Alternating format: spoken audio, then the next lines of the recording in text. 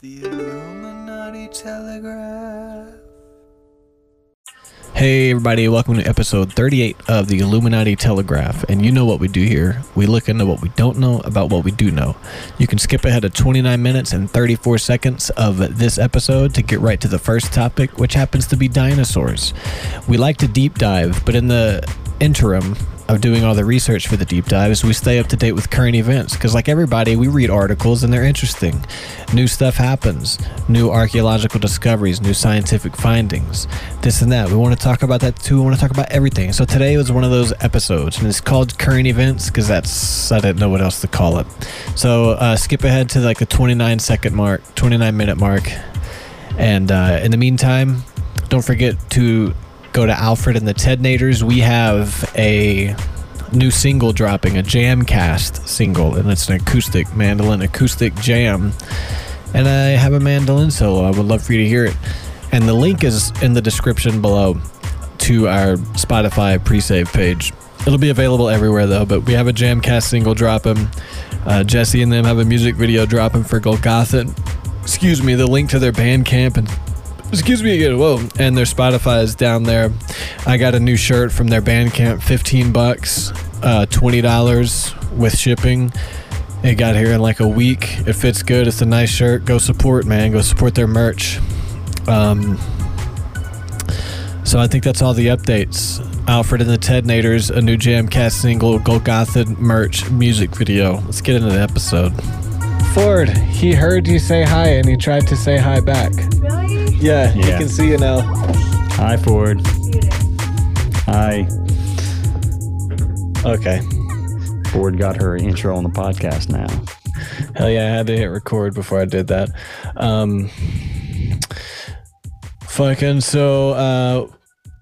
What's up, dude? So, nothing, man. What's up with you? Nothing, working. So Bob Saget died first thing. Yeah, it sucks, huh? Super sad, right? So you say you saw him. I saw in your text message. I was asleep when I first saw him, but I saw in your text messages that he was there 3 weeks ago. Was he at the Comedy Works? Yeah, it was like a month ago. He was there at the club performing. And it was fucking awesome. Before the night of the show, I knew it was one of the best shows I'd ever seen. I was super surprised. He was so funny, but he was just silly. He wasn't like cleverly crafting this, like to me, somebody who can be a silly goose and make 2 hours fly by, like, and you never miss the beat. Just he being did 2 hours. He did 2 hours, man. That's a long time to be on stage, man. Dude, he was so funny and he never stopped. And he was doing crowd work with this guy who he's like, what kind of surgery did you have? I forgot how he started the crowd work, but the guy had big balls. And he was like, wait up, you had big balls and you had surgery to get rid of them? Are you stupid? Or he was just going off and then he did like 10 minutes on big balls. He kept calling him big balls. And he was like, I don't know why I'm coming at you, sir, with your big balls. But I can't remember how he did it. But it was like one of the best shows ever, man. And then he came out with his guitar and started singing some silly ass songs. And one of them, you're not supposed to video, but I was videoing just for myself. Yeah. Yeah. And I got high and paranoid and I was like, I shouldn't be videoing Bob Saget, and I deleted it. Oh no! Yeah, I mean, I wouldn't have kept it. Me too, man. Because not like you're hurting the integrity of his career now. Yeah, but at the same time, like what I had videoed, you can see on his specials. It's not the same bits, but who he is on his special is who he was that night. But seeing it in person and feeling it in the room, was he killing? Dude, he was fucking killing it, man. Like, he was killing. The room was falling apart. Dude, it was so much fun. Like, big smile the whole time. My cheeks hurt. If that was the minimum, was just big smile the whole time. Plus laughing, like, what the like, because it's Bob Saget, and it's like you just lose what he's talking about because he's just going. And before you know it, he's talking to big balls in the audience about big balls. And it's like, what the fuck? And it's just he's the life of the party, man. But like, it didn't come from his jokes, It came from him. And that's what was so special, because like he is awesome. Like he is just his energy, his aura, just to be around him. It was funny. He's like embodied comedy. Like he was a comics comic, I think. Yeah. From what I've heard, I'm not a comic, so I don't know what the fuck I'm talking about. But just the overall vibe that I get from hearing people talk about him and comics talk about him on podcasts and things like that. Like he was a truly loved comic, and he was a comics comic, and it's sad to see him go. I did see, I forget who it was that tweeted it, but I thought it was fucking funny. It was because it was comedian, and they were just going hard immediately. But they're like, if you listen really quietly, you can hear all of the comedians going through their phones for their selfies with Bob Saget. I saw somebody said, somebody check on Kevin Nealon, please. But man, fucking, he was sucks though. I didn't expect the show to be that good. He was, after that show, I realized that, not with his death, like that night, I realized that dude's one of the best in the world. Like he was in his prime that night when I saw him. That's what my takeaway was. Like, this motherfucker is in his prime right now, his golden years. And what's so cool, what I think about is that a lot of actors who are known for their character and then keep doing comedy, you can never shake it. Yeah, and they get bitter about it, right? That's generally the thing. Right. And I'm not shit talking on Rob Schneider, but Rob Schneider's another one of those characters. And he wasn't necessarily he didn't kill as hard as Bob Saget, but, you know, he does live in the shadow of some characters. Another example of that is like, so I saw Tim Allen in LA like many, many years ago, but like I just remember what stuck out from his set. But he was basically talking about being the Santa Claus, and like that, his whole set revolved around that. And like, exactly, it's like he couldn't break away from like, hey, he's those fucking movies and that Home Improvement and that shit. Like that's all he talked about in his set. Yeah, was that. Whereas someone like Bob Saget, he just kind of lived above that. Like beyond those roles. Yeah, he had a story about how he needed to get on a plane flight. And he was like, and I don't want to do this because I'm not that kind of guy, but I did it. And I pulled down my mask and I said, I'm Bob Saget. Can you please get me on the flight? And she did. She got me on the flight. And everybody hand clapped. And he was like, I'm an asshole, but I got on the flight. And he was like, that's the most of the fourth wall that he broke as far as like, do you know who I am? Right. Danny, you know what I'm saying? But like people, what was really cool that you don't get in a special was the feeling that people are loving him because he's Bob Saget, not Danny Tanner. And there was that extra connection. And a lot of the crowd is people like me and you who are there because he's Danny Tanner, but not because they're there because he's Bob Saget. That was the difference. And it was like extra genuine because it's like, yeah, you're Danny, but you're Bob Saget and we love you, Bob Saget. You know what I'm saying? Yeah. So he was just on this tour at the end. These are his golden years, you know, and he was just out there getting all the love. Bro. And whenever his last tweet was 1:42 a.m. and he said how amazing the show was in Florida. I'm addicted to this shit again. That's what he said. So what my take is, whenever I saw him, he was obviously like not sober. He was like, kind of trashed. He is doing real well, but he slurred some words, but he went through it like a professional. But I was like, you just slurred that word. You fucked up, motherfucker. He came out. He was partying. Yeah. He was partying. Yeah. I mean, definitely on alcohol. I don't know if he's on cocaine, but he also has scleroderma. Has a cause of death been released yet? So far, they said he's not done. No, they said so far no drugs or alcohol related, no foul play. So I was thinking, I was like, I know that dude's partying. So he didn't necessarily overdose on heroin, but number one, if you're 65 and you're burning the candle at both ends like that, you know as well as I do when you have he's traveling all the time. Traveling. And that's brutal on you. Plus, if you're partying while you're traveling and you're old on top of all that shit. Yeah. I know doing that shit as like a 20-year-old, that shit was brutal on us. Like, I mean, he's definitely doing it with more money than we had and sleeping in hotels and shit, not sleeping in like a fucking Suburban or whatever the fuck. Yeah. But still, that's... But you know as well as I do, after a good show, when things are good, that adrenaline rush will just keep you up all night. Absolutely. So when you're talking about a 65-year-old man who's been touring, he's been traveling, he's probably exhausted in some form or another, he's drinking, he's partying, his heart needs a break, and he's riding that adrenaline high at the end of the night, because it was 1:42 a.m. His show's finished before midnight, so he was still up. That's what I was thinking, is like, this has got to be some kind of heart attack around cardiac event. Yeah, but also he has scleroderma, which is scleroderma? It's an autoimmune disease where your connective tissue continues growing and it becomes too big. So people get like really swollen hands, or they have patches on their skin. So he had an underlying issue, and his sister died from it when she was a kid, when they were kids. So he's been a scleroderma activist his whole life, basically, part of foundations and stuff, and he had it. So I'm also thinking he had an underlying issue that just made him susceptible. And I'm also thinking, based off of just his energy there at that show, it's like he probably knew he had a risk, and he's like, I'm going to die having fun, not sitting at home worried about scleroderma. Yeah. You know what I'm saying? So that's my take on it. He was partying, and he's like, fuck it. I'm going to just have a good time doing what I love. Yeah. And if I happen to drop dead while I'm out here, I want to go out. That's my thought. Because either way, if he stays home, he's risking just dying from scleroderma, you know? And it's a lame way to go out. Yeah. At least he went out touring. And I don't want to get too conspiratorial, but we're talking autoimmune disease, and he was triple vaxxed. That could have had something to do with it, man, because the mRNA vaccine is a new technology that essentially tricks your immune system. It's not a natural immune response. It's like a trick. We talked about it a few episodes ago.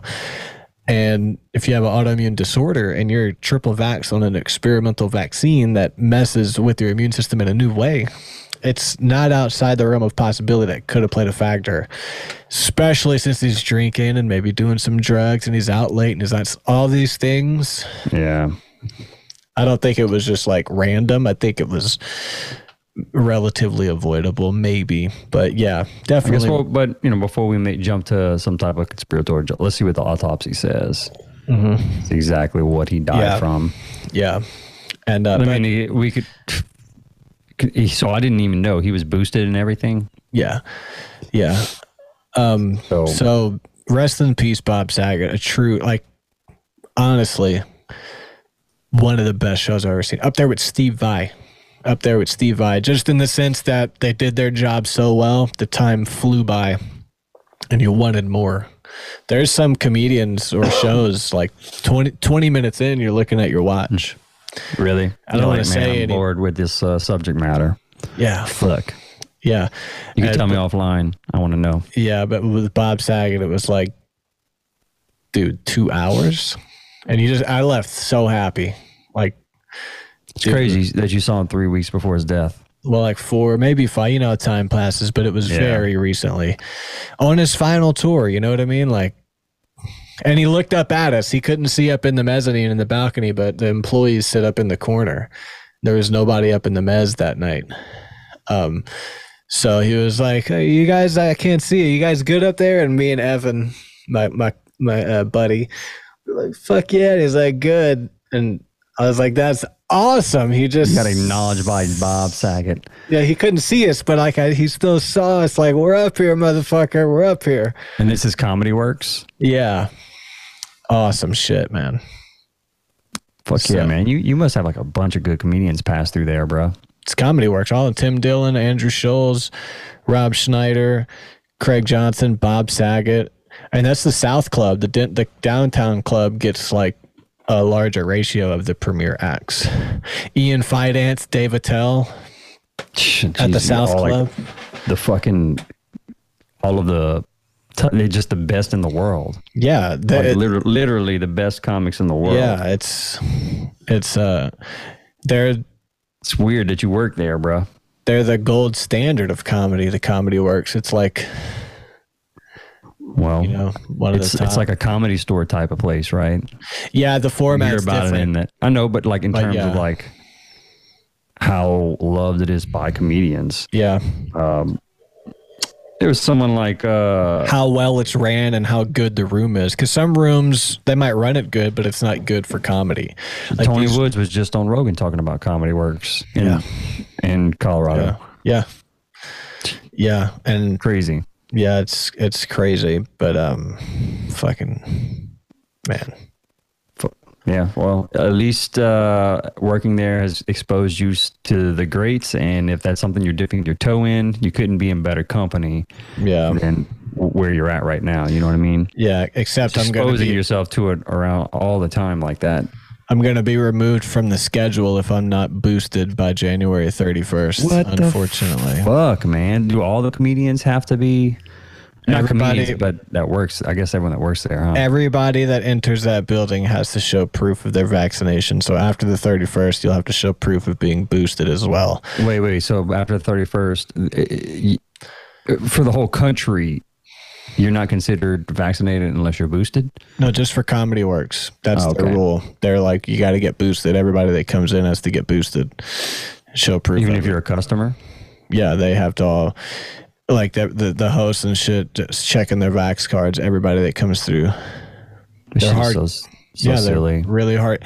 And what's crazy is the big manager guy, like the number 2 guy in the whole thing. He had a team meeting with us before our shift, and he was saying normal stuff about bust the tables and this and that. Right. And this isn't like shift manager. This is like. I don't want to drop co-owner, names. man. Yeah, but like up there. The dude that scares everybody. And he said, you all have to get boosted. So-and-so cares about you. We keep up on this information. Just to let you know, I'm always reading and staying up to date. And I get my info. Okay. Here's where it gets fun. Listen to this. And I get my information from reliable sources like the Washington Post and the New York Times, not from bloggers in Indiana. That's what he said. And then he went to look at me and corrected himself and looked at somebody else because he knows we've talked about why I don't want the vaccine, which we talked about that story a few episodes. So he just knows my stance on it generally. So he corrected himself and went to someone else and said, you know what I mean. And I was thinking, I don't know what you mean. This is unbelievable that people have the Washington Post, man, so far tight around their heads they can't. But the thing is, like, it's under the guys. Disappointing to hear when you have people like that, like running businesses. And it's under the guys that they care about us. But the truth is, if you did, you wouldn't take me off the schedule. You'd at least terminate me so I could file employment. Also, you wouldn't care about the vaccine. You would give me an option to test. You would give me an option to show my antibody results, because if it's about science, you'd know that the antibodies are just as good, if not better, than the vaccine. You know what I'm saying? So like everybody at work, the vaccine doesn't even work against the current variant that is being passed around right now. And they're still repeating all this. 90% of people are unvaccinated. They go to the hospital. We got to get the vaccine. It's like, dude, how the fuck, at the end of the day, are you really going to force people to take this vaccine or cost them their job and think you're helping us based on science from the Washington Post that Jeff Bezos owns?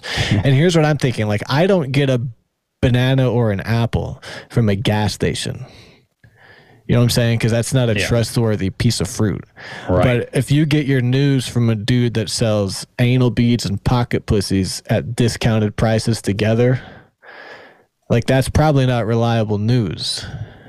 You know what I'm saying? Like, a bit of a simplification, but yeah, I know what you're saying. Well, Jeff Bezos owns Amazon and the Washington Post. I mean, it is that the Washington Post after, like, he got rich from Amazon. Washington Post has been around for a little while, and I think they've been, a news organization that wasn't always as crazy as they are now. But I get what you're saying. Why would a businessman want to own a newspaper? Is it that lucrative of a business?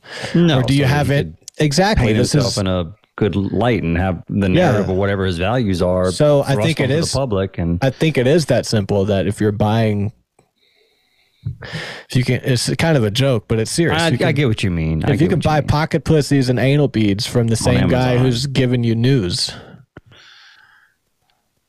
how is that reliable? I'm the bad guy who gets his information from a blogger in Indiana if I don't agree with the science you're telling me is dictating that I have to go get a fucking vaccine. You know what I'm saying? So, like, before I was okay with maybe playing the game because, like, but now it's getting to the point where You have to put your foot down and say, I'm not taking this experimental Especially drug. when you admit that you get your information from reliable sources like Washington Post and New York Times, and are going to be disrespectful backhandedly to people.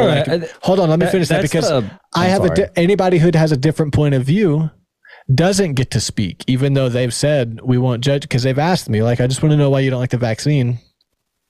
We won't judge you. They cut me off. They're dismissive. Everybody in the workplace at this point is all people that are going to play the game. They've filtered everyone out. So everyone's completely disrespectful and dismissive if you have a different viewpoint. So the way they're lumping it up is we get our truth from compromised news sources, New York Times and Washington Post. And if you don't agree with this, you're an idiot who gets it from a blogger in Indiana. And under that context, I'm not going to go put an experimental vaccine in my body so they can play political theater. Because if they cared about me, they would let me opt in for testing weekly. They would understand that some people, they don't need to take the vaccine. They're probably compromised. There's science that people with antibodies have an increased danger to negative side effects if they get the vaccine. Like, you get the vaccine and the antibodies. So there's just it's not based in science. It's just crazy theater.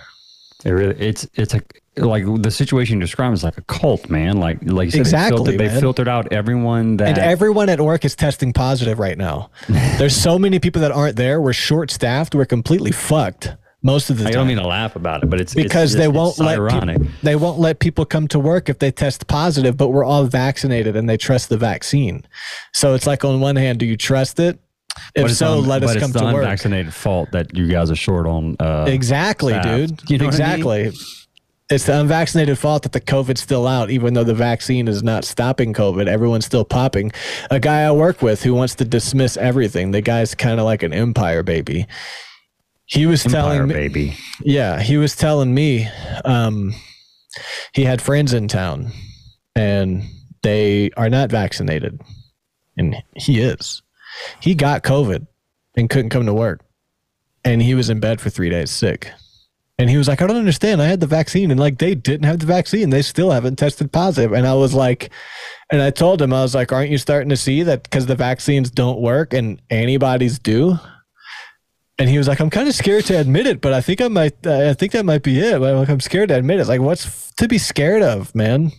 They don't work. Everybody's been tricked. This is such a cult. This is crazy. Yeah. And then people are like, oh, well, you got to trust the science and this and that. And then look at what they're finally starting to admit with female reproductive cycles. Yeah. How that's pretty scary if you're someone who's trying to have a kid, right? Like, that could fucking ruin the fertility of yourself or your partner if you're in a situation like me. Like, that's a fucking scary thing. Yeah. Robert Malone was just talking about that, because I had a small discussion with a good friend about Robert Malone, and he said he checked out the podcast and he thought they were pushing fear. He said it was a good conversation, but I thought they were pushing fear. So I was like, man, I'll have to go listen back. And I started listening back. It's like, they're not pushing fear. They're just talking about all the stuff we've been lied to about. And that's scary. It's not fear mongering. The obfuscation of these facts obfuscation. Obfuscation, yeah. Yeah, nice word. But at the beginning, they're like, oh, you may know it's not going to affect the female reproductive cycle. Now they're saying, well, you may notice a small change in your female reproductive cycle, but don't worry, it will correct itself over time. And there are no long-term effects. Well, first of all, how the fuck can you say there's no long-term effects whenever it's impossible to even make that statement? So you're lying to me. Yeah, you're lying to us they have no long-term data. It's such an obvious lie, but people just accept it. It's but they can't be telling the truth if they're saying something like that, because that's not possible. The vaccines haven't been out long-term. So how do we know that there's no long-term effects on the female reproductive cycle? And they're moving the goalposts. There are drugs. There are conditions I kind of went down a small rabbit hole in this. They're conditions, reproductive conditions that they don't diagnose in females. It sometimes takes up to 5 to 10 years, to catch the patterns and stuff like that. And that's how they catch those conditions. And so they're saying there's no long-term effects from the vaccine when it's been out for how many months? Not even 2 years, I don't think. It's insane. And then people are just like, oh, yeah, well, don't worry. You're going to be fine. It's not going to affect you long term. Like, trust the science. Like, they were wrong up front, and they're lying to you now, and it's obvious they're lying to you now, and you're still accepting it. Yeah, and just to wrap up this COVID rant that we got on, but about the trusting the science, because I was reading the scleroderma page from the scleroderma organization, whatever, when I found out Bob Saget had it. I was reading this, and they said the FDA, I was reading about vaccine safety if you have scleroderma, and I found on this page, the FDA has approved treatments that aren't the vaccine, like monoclonal antibodies and remdesivir, have been approved for treatment by the FDA. I was like, this is right here on a .org mainstream page saying that the FDA has approved alternative treatments if you don't want to get the vaccine, basically, right? Right. And so it's still in the mainstream that all these alternative treatment shit is I'm still trying to right wing shit. And it's like, but if you actually look, like the FDA approves it, but that doesn't make it here because, like Robert Malone explained, the drug company does the test. Pfizer does the test on their stuff. Then they have a team that comes up with the conclusion, and they share that conclusion with scientific journals who study the data. Not the data. They share their conclusion with the scientific journal that then assesses the situation and gives that information to the doctors and the public. When you're talking about like the FDA and there's also something, a handshake where they buy the reprints. The drug companies buy the reprints from the medical journals. So like there's this cycle that occurs.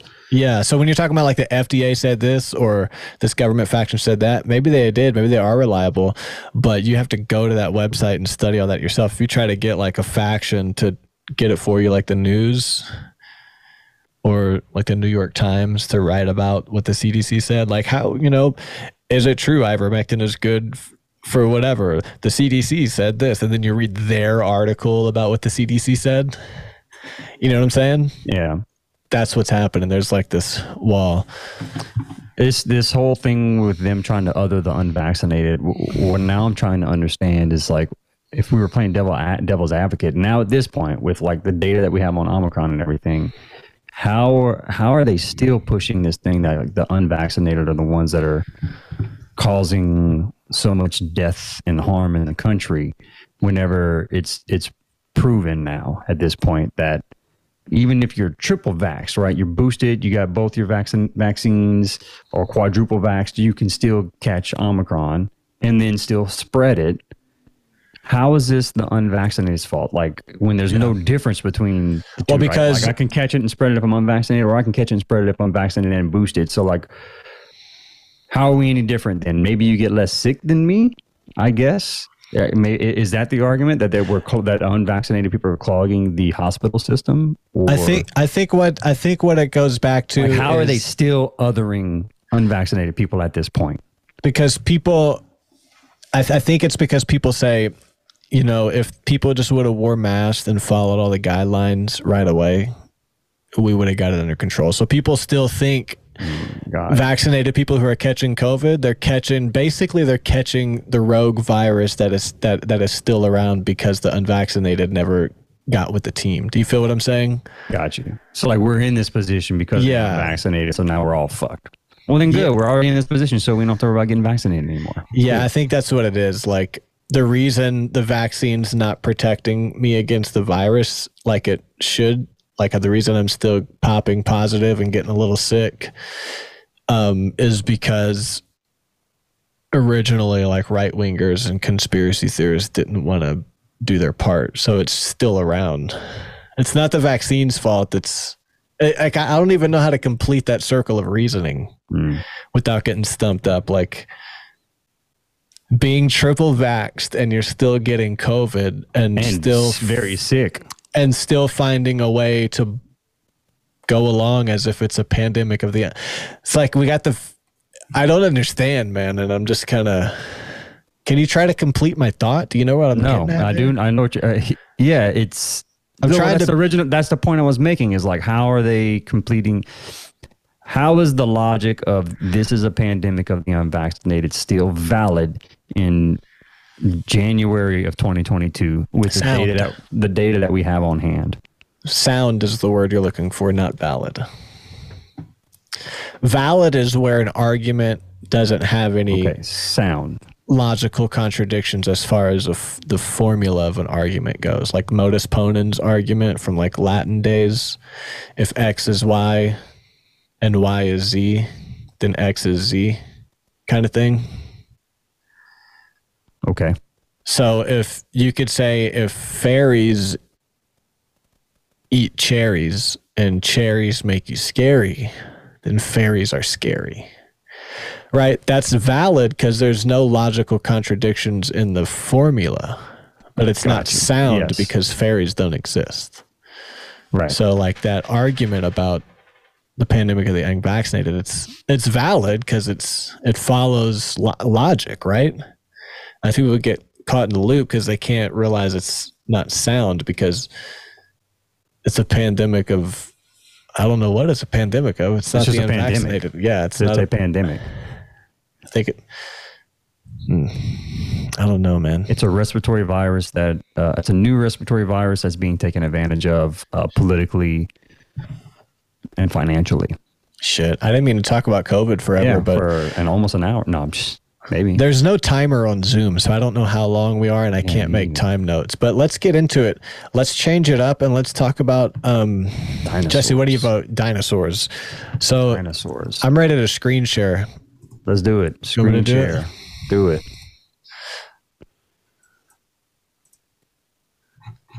You went on a dinosaur kick, boy. Yeah, well. So they found this really old fossil, basically, of a little baby dinosaur curled up in an egg, dating back some 66 to 72 million years. You can read along with me there. I'll try to make that text smaller. The embryo has been dubbed Baby Yingling, and was found in the rocks of the Hikao Formation at the Shahi Industrial Park in Ganzhou City, Jiangxi Province. Paleontologists led from the university said that Baby Yingling belonged to a toothless beaked theropod dinosaur or an oviraptorosaur. So this is the actual fossil on the screen if you're watching on YouTube. Pretty amazing how well preserved it is. Dude, think about all those millions of years. A freaking egg. An egg. I was making pancakes yesterday and I dropped an egg and I tried to catch it with my leg, like smashing it. You know, like you like catch something with your hip against the counter. It's just a reaction and I smashed the egg. Like that egg didn't last a week in my house. And this lasted millions of years. I wonder if it had like some type of different outer shell. Yeah, I think dinosaur eggs are strong, right? Yeah, stronger than a chicken egg for sure. Definitely. All these are chickenosaurs, basically, right? Dude, yeah, we'll get into that. So the paleontologists led, we said that, oviraptorosaurs. How you say that? Oviraptors? Oviraptorosaur. That's what I'm going to say. And where do you see that word at? I want to read it again. Oh, where's it at on the screen? Sorry, I went to the picture so the people watching the video can have something to look at besides text while I read like an idiot. It's right here. Oviraptorosaurs. Oh, yeah, it is a oviraptor. Yeah, I guess it's Oviraptorosaurus. Yeah, in the iBook I sent you with the highlights, I'm just reading the highlights and trying to keep up with it on the thing. Gotcha. So this specimen is the most complete dino embryo known and notably sports a posture closer to those seen in embryonic birds. So basically the posture, it's in tucking mode, as you can see. Yeah, with its head between its legs, basically. Tucking. An embryo behavior controlled by the central nervous system that is critical for a successful hatching. So there's a few phases when they're in the egg, and then right before they hatch, they go into the tucking phase, which is interesting that it's just from their central nervous system. Like, they're not thinking, I need to tuck. It just happens. Their electricity firing down their spinal cord knows when it's time to tuck. I guess crazy. But I mean, babies, kind of the same thing, right? Yeah, and it's crazy. It is crazy. when you think about how we're controlled by the nervous system, electrical we're signals. supposed, yeah. There's that's programming deep in our DNA to tell us how to act to survive, right? Yeah, like there's things we can't help. Like my friend Kurt, you know him, he told me a funny story how he was doing community service. Mm-hmm. And they were standing under a pavilion, kind of taking a lunch break, just all awkwardly because nobody's friends. But over in the distance was one guy who was doing pull-ups. And like all the dudes in the group, he said, were looking at him like, oh, this fucking dude. But all the girls were like kind of interested, but trying not to be seen. And he was like, I just couldn't help but think how we can't, like apes, basically. Just animals. Just a bunch of animals. Like you can't help but react the way you're supposed to act. See another male posturing, like acting like the alpha male amongst the group, so the males automatically go into this defensive mode where they're like, "Fuck this guy." And I think what's fascinating, what fascinated Kurt about it, I think, was that he's aware enough, but he probably still felt that too. And he was like, "This is weird," because I'm like, "Fuck this guy." Yeah, and all the guys like, fuck this guy, and all the girls like, oh my god, like who is this guy? See one other dude in the group just walk over there, start doing the pull-ups to like out pull flex in front of the ladies. Yeah, they were just a bunch of dirty animals. So that civilized from time to time. Yeah. So tucking, but apparently dinosaurs were just a bunch of birds.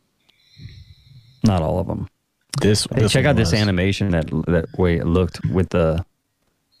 How it's kind of furry. Go up. Yeah. Check that out.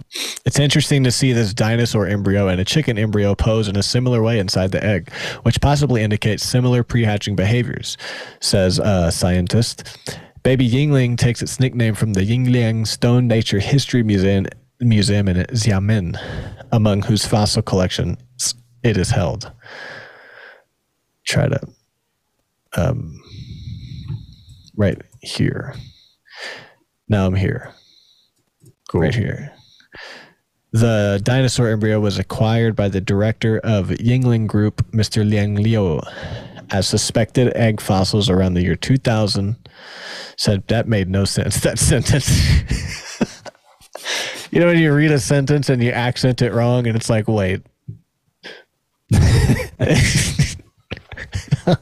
It was like reading out loud in class. You're like, fuck, I sound like an idiot. Yeah, I'm going to try that again. The dinosaur embryo was acquired by the director of Yingling Group, Mr. Liang Liu. What the fuck? As suspected egg fossils around. Oh, I think it's if I take reader mode. Yeah. Reader mode. Actually, I had to, when you sent me those PDFs, now I think about it, I had to go and look up the articles because I was reading, like, this is terrible English when I went to the article. Yeah. Like, okay, this is... I don't want to text you too much and explain that might be the case, but yeah. It's all good. I figured it out. I'm smart enough. Okay, so...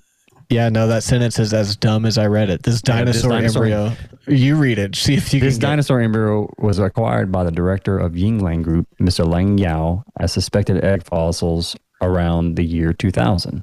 Oh, they were acquired as suspected egg. Yeah. They suspected they were egg fossils. During the construction of Yingling Stone Nature History Museum in the 2010s, museum staff sorted through the storage and discovered the specimens. So the specimens were just in storage there? Yeah, that was weird. Like, how much stuff are they just keeping? Like, what the fuck? These specimens were so I guess they didn't know what they were. These specimens were identified as dinosaur egg fossils.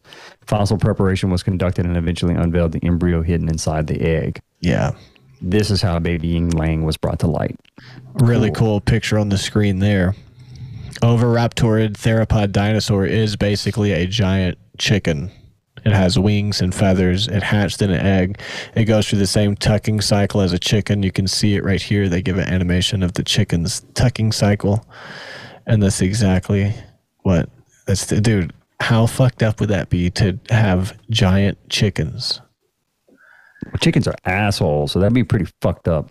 Dude, there's nothing more evil than the blank stare of a chicken. Chickens are soulless. More soulless than a shark. So you don't feel bad about, like, millions of them being slaughtered every day for us to eat like McDonald's chicken nuggets. You know? Yeah. I mean, They're just pretty fucked up, but they can be. They are soulless. If you treat that, you know. I think they just want to get fed. Definitely.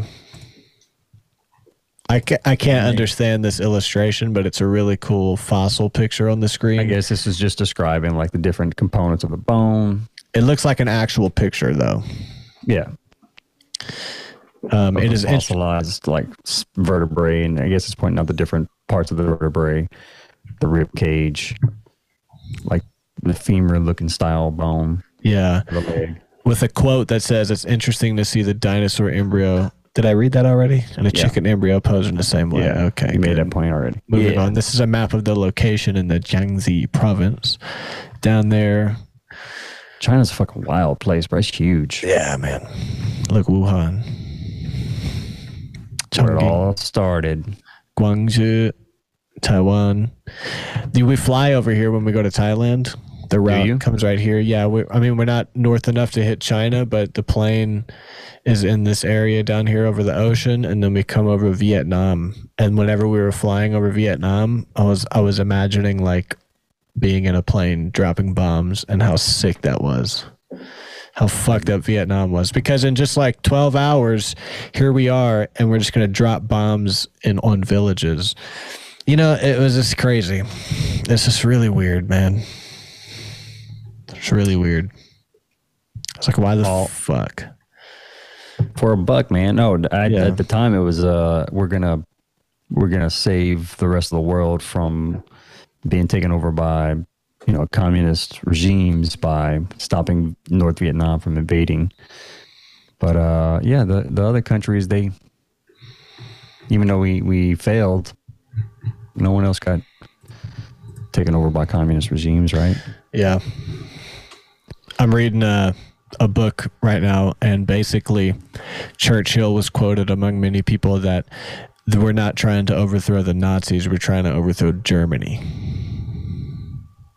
So that's the essence of how a lot of serious researchers and journalists believe, and historians believe, that the Fourth Reich grew out of the end of the war, because we stopped Germany, because they withdrew their economic power from the global financial institution system, because they had something going on. But Germany was so advanced, society, fashion, art, science, everything. They were the shit.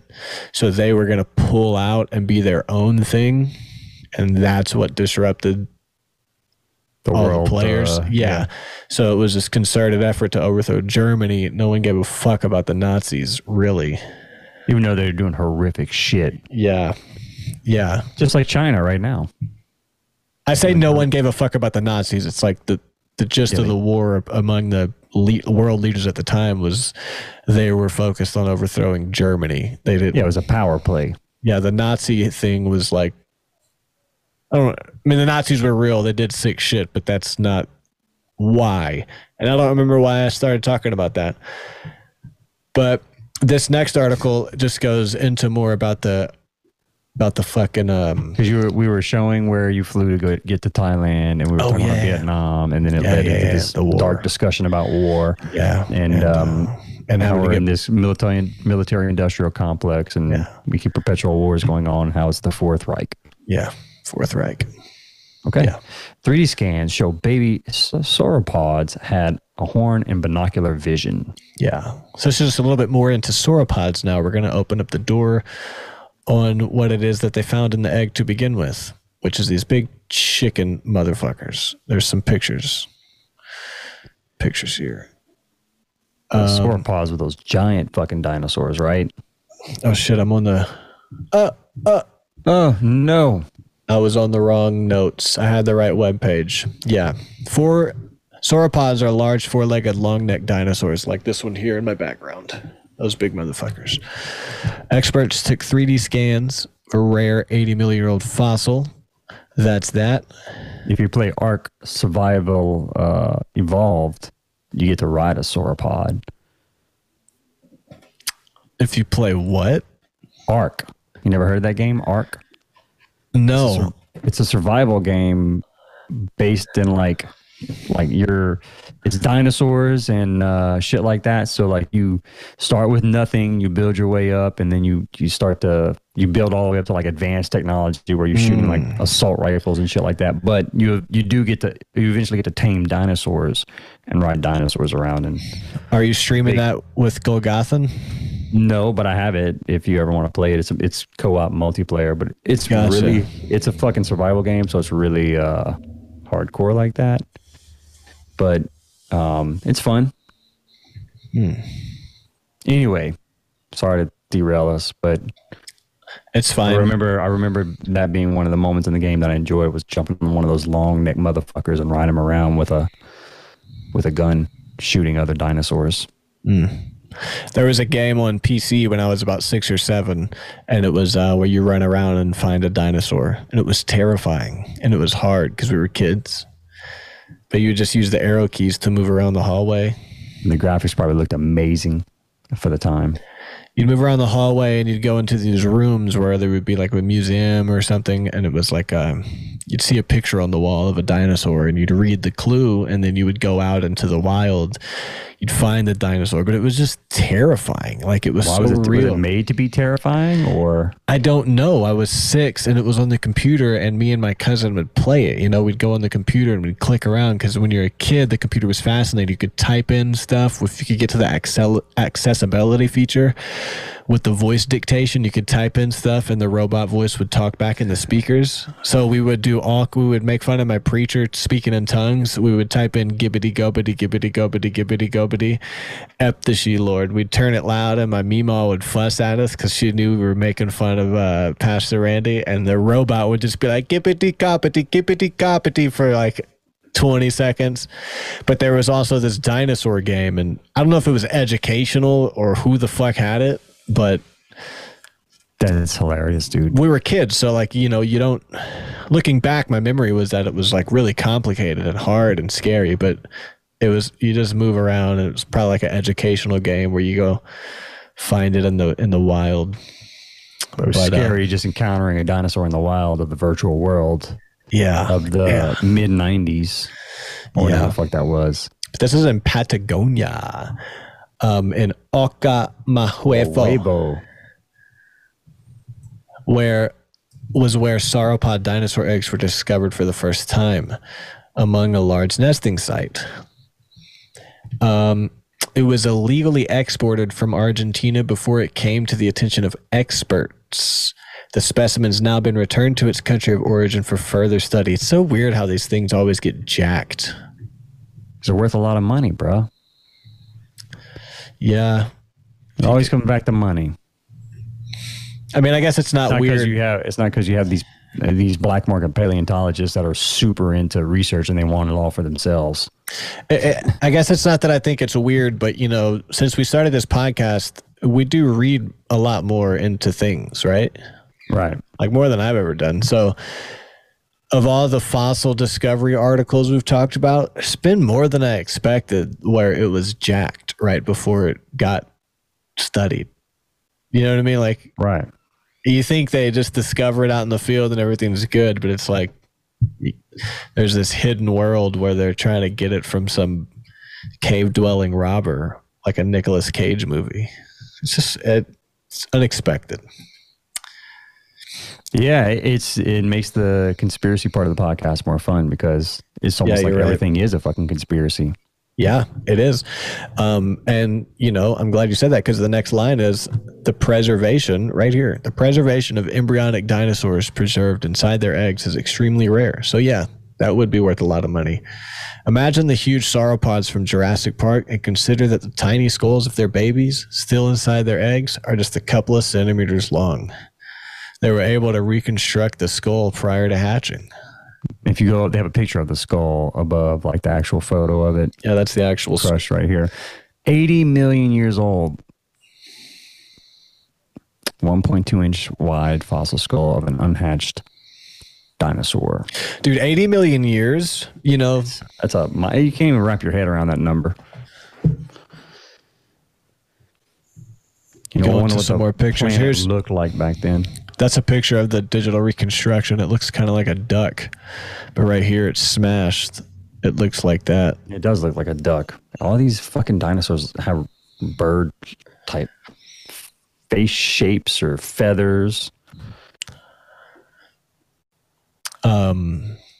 The specimen studied in our paper represents the first 3D preserved embryonic skull of a sauropod, said paper author and paleobiologist Martin Kundrat of Slovakia's Pavel Hovev Safrik University. It's a bit unusual for a fossil to be represented by just the skull. The specimen perished before completing its development. See, that's the other interesting thing is like all of a sudden it died and the egg was never touched. Not a wild animal found it and cracked into it. He just died, right?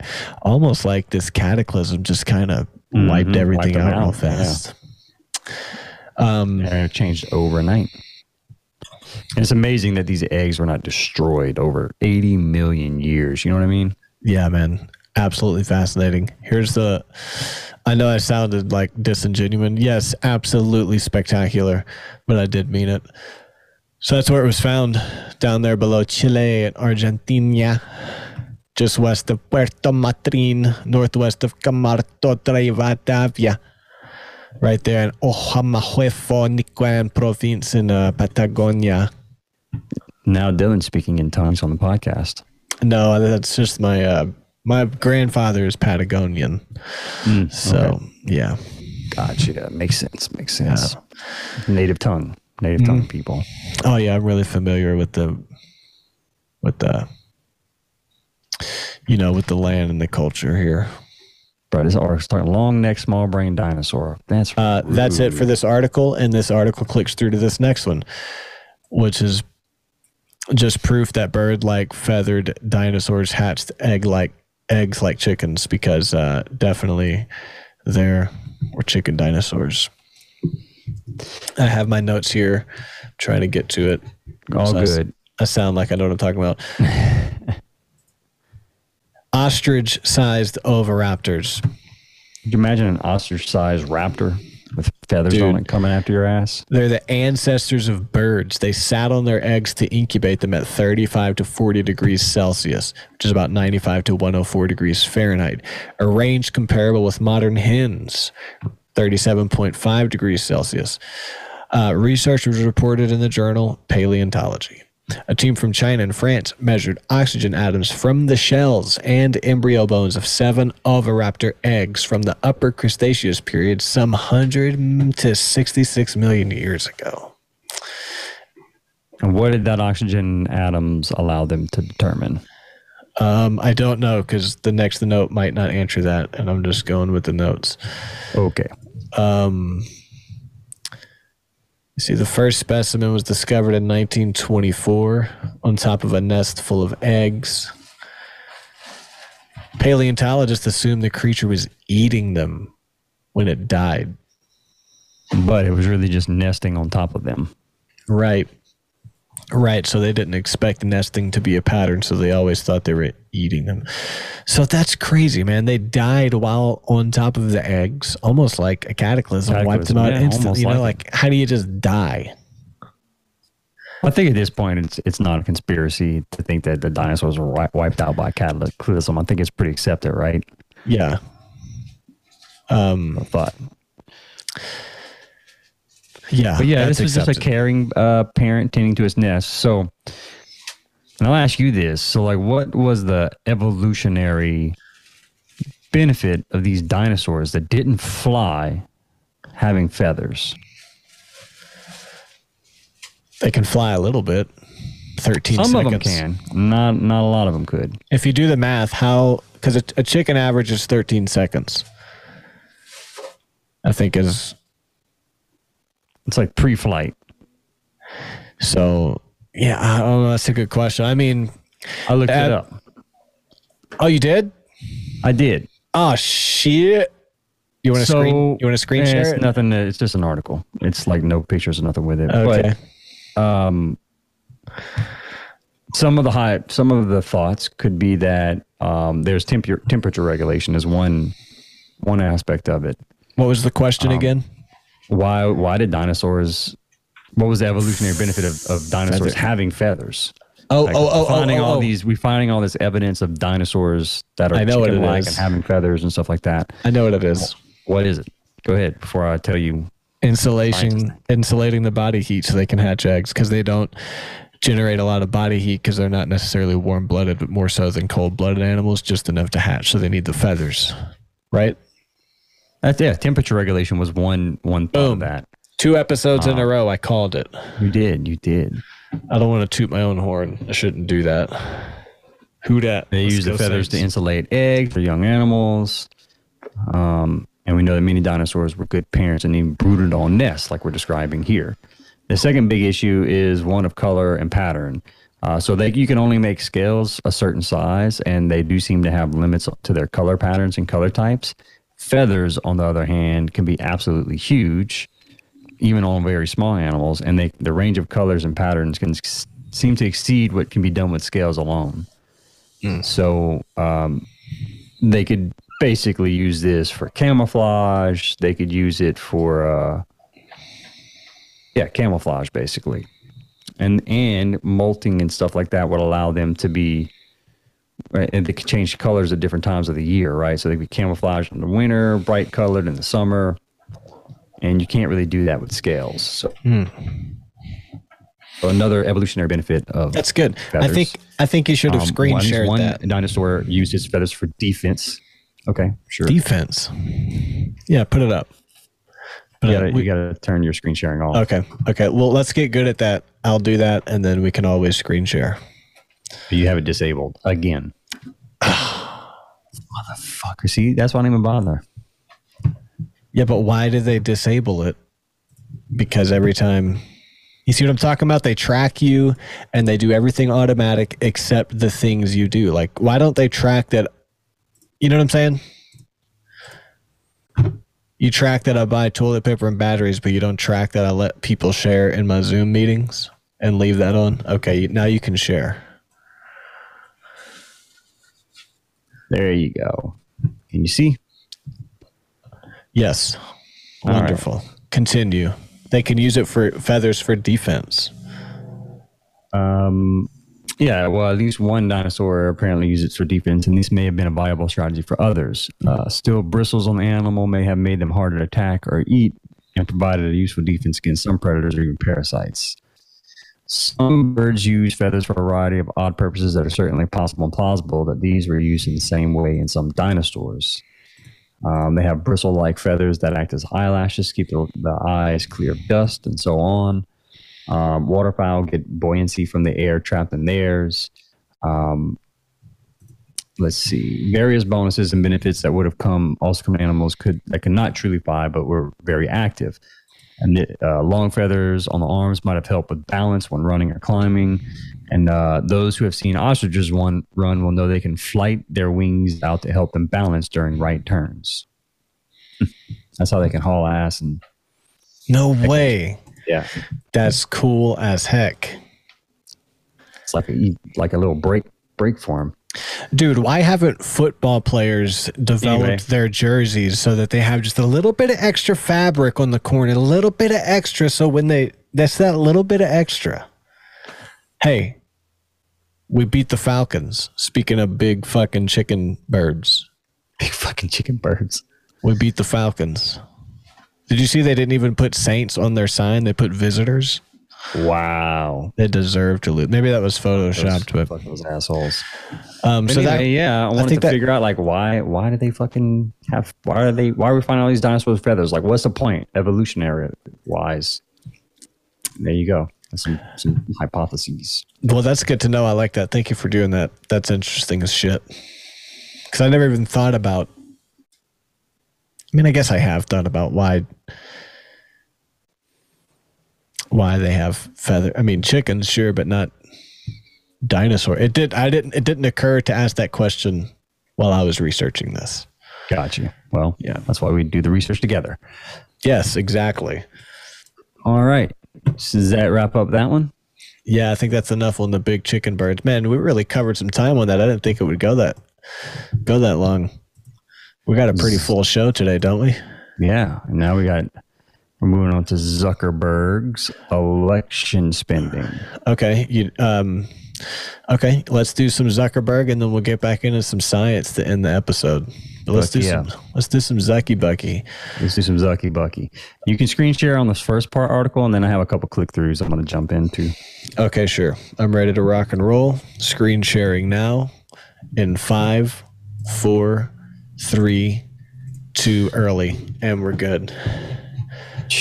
Bro, you came in early. We're gonna have to do another take. God damn. No. It was a formal. Or the click. A former federal election official on Thursday called the $400 million plus that Mark Zuckerberg spent to help finance local elections a quote carefully orchestrated attempt to influence the 2020 vote, and recommended that all states ban private funding of election offices. So, that's fair. You got a big company putting money into something. But it brought up the get out the vote operation. My reaction is that this is a quote. This isn't me saying it. From Hans von Spakovsky, a former Federal Election Commission member. My reaction is that this was a carefully orchestrated attempt to convert official government election offices into get out the vote operations for one political party, and to insert political operatives into election offices in order to influence and manipulate the outcome of the election. So, real quick, get out the vote. I didn't know what it was.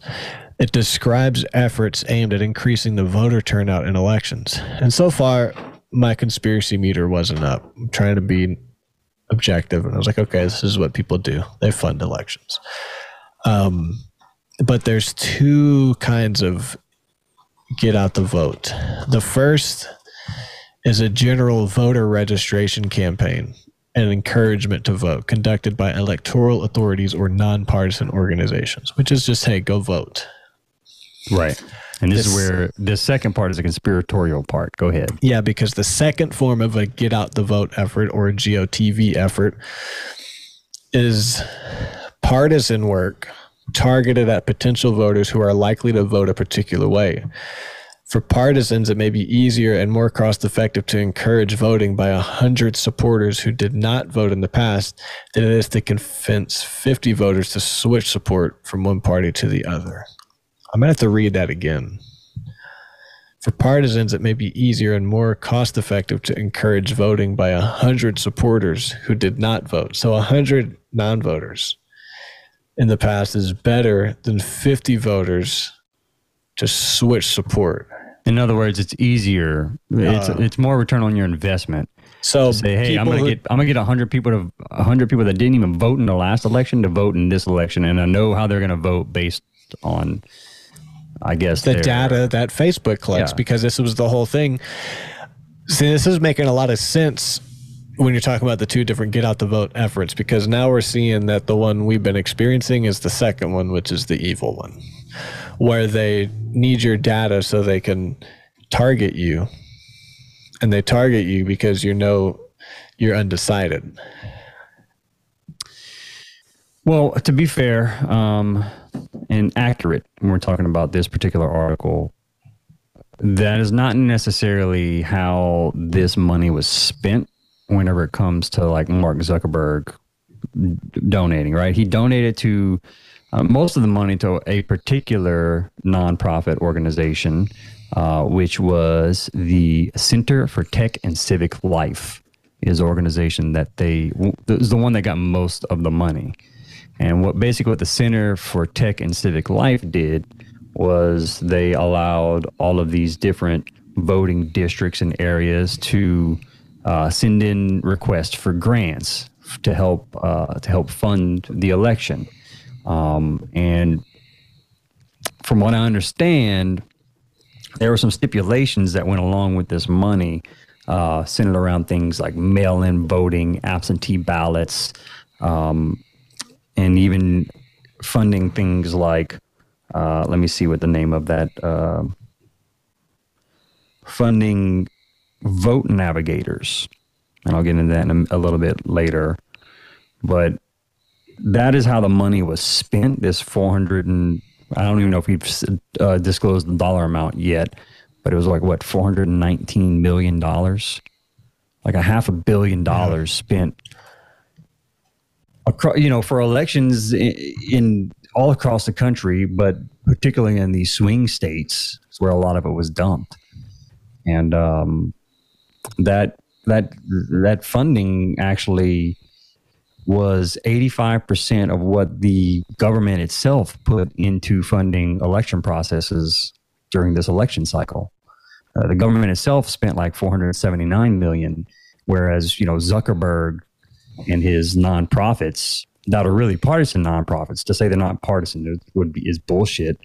But these partisan nonprofits he's funding spent 85% of the election spending in this 2020 election, which is fucking crazy. That's a private entity spending almost as much as the government in setting up these election areas. It's fucking crazy to me. Sorry if I kind of jumped way through that really quickly, but you did, but that's good. I couldn't find reading the whole thing. I couldn't find it in the article, but you covered that, and whenever trying to find it now. Yeah, now I can get into some of the details. That's just the overall, just what was done with the money, right? Yeah. I don't know that they were necessarily targeting down to the individual. Like, this is where we know this person's going to vote a certain way, but they definitely did that with areas in there, and they've shown that they've targeted spending in certain areas more so than in that would be more likely to vote Democrat than Republican than they did in. Anyway, you get what I'm trying to say there. I'm articulating it very poorly. But the first article was a little bit more general than the second one that I clicked through. And in the first article, it mentions it's about promoting safe and reliable voting, because that was specifically during the pandemic. Right. So there was all this money about let's make it safe and all that, this and that. For mail-in voting. And I think that's another one of those things that the public office takes care of. But this is the first election that has been augmented to this degree with private. I think with private funding. Yeah. So the first big problem, I guess, is that what's normally a public thing became a private thing. And we talked about, I think, on the last episode or a previous episode about how the public sector gets squeezed out because the private sector can do it better and more efficiently and has the money. So the public sector loses out to private sector. And that's what's happening now. Why government programs suck, and it's all these big private people that come in to do it. So I guess put their interest at the forefront, right? Yeah, and then click through to the second article, and it gets a little bit more accurate about what you were talking about. But it talks about how fucking they didn't necessarily sway any votes either in some of those areas. Like they still, like the money went to the CITL, and then the CITL gave the money out to the different offices. And some of those offices were Republican and used it for Republican. So it wasn't necessarily in the end in the favor of the Democrats, but there were some major spots where it was. It says the big CTCL and CEIR, which is the acronym for what was those company name? Center for Technology and Civic Life, and the Center for Election Innovation and Research. They passed $420 million of money into local government election offices.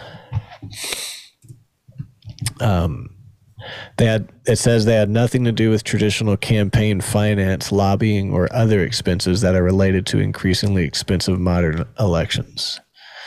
They said they had nothing to do with traditional campaign finance. Yep, it had to do with the financing the infiltration of election offices at the city and county level by left-wing activists, and using those offices as a platform to implement preferred administrative practices, voting methods, and data sharing agreements, as well as to launch intensive outreach campaigns in areas heavy with Democratic voters. This is where it got juicy, because the CTCL demanded the promotion of the universal mail-in voting through suspending the election laws. Now, remember living through this. Remember all this happening. Suspending election laws, extending deadlines that favored mail-in over in-person voting, which greatly expanded the opportunities for ballot curing, expensive bulk mailings, and other lavish, quote, community outreach programs that were directed by private activists. All under the guise of making voting safe during a COVID-19 pandemic.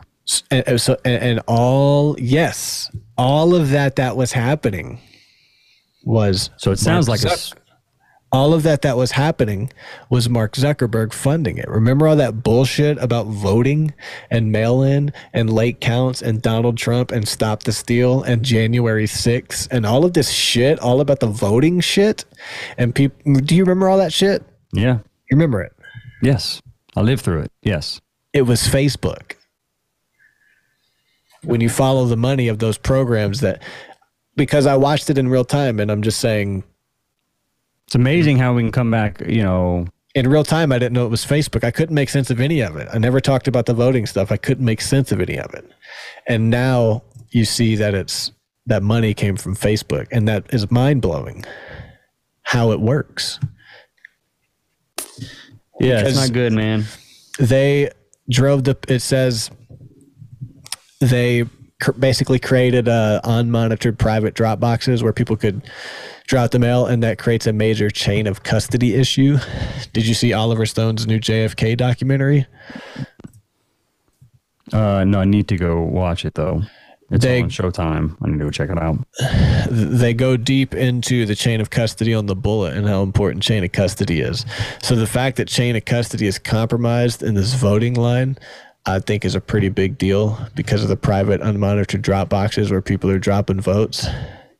They increased funding for temporary staffing and poll workers, which supported the infiltration of election offices by paid Democratic Party activists, coordinated through a complex of web of left-leaning nonprofit orgs, social media platforms, and social media election influence. Because all the people that, I guess, what I was making sense, volunteer to work on these programs are people who are for the Democrats, because all this voting stuff, we got to do mail. I'm not for the Trumpers. I'm not doing voter ID. Right. I got to volunteer, make a difference. So I'm going to go here and I'm going to volunteer. I'm going to make my work there. And we have all this funding. We got it from the CTCL and the CICL. Okay, follow the science. Like fucking, it's the CITCL. They're nonprofits, so they're by default nonpartisans. Dude. They're fucking nonprofit. So the amount of additional money that they poured in election offices in Democrat voting areas was truly staggering. To put it in perspective, federal and state matching funds for COVID-19 related election expenses in 2020 totaled $479.5 million. This is what I was talking about earlier. Yeah. The CTCL and CIER money totaled $419.5 million. Yeah, 85%. 85% increase in total additional spending. That's freaking crazy. Of the 25 grants, right here I'm reading, CTCL provided to cities and counties in Arizona, Georgia, Michigan, North Carolina, Pennsylvania, Texas, and West Virginia that were $1 million or larger dollars.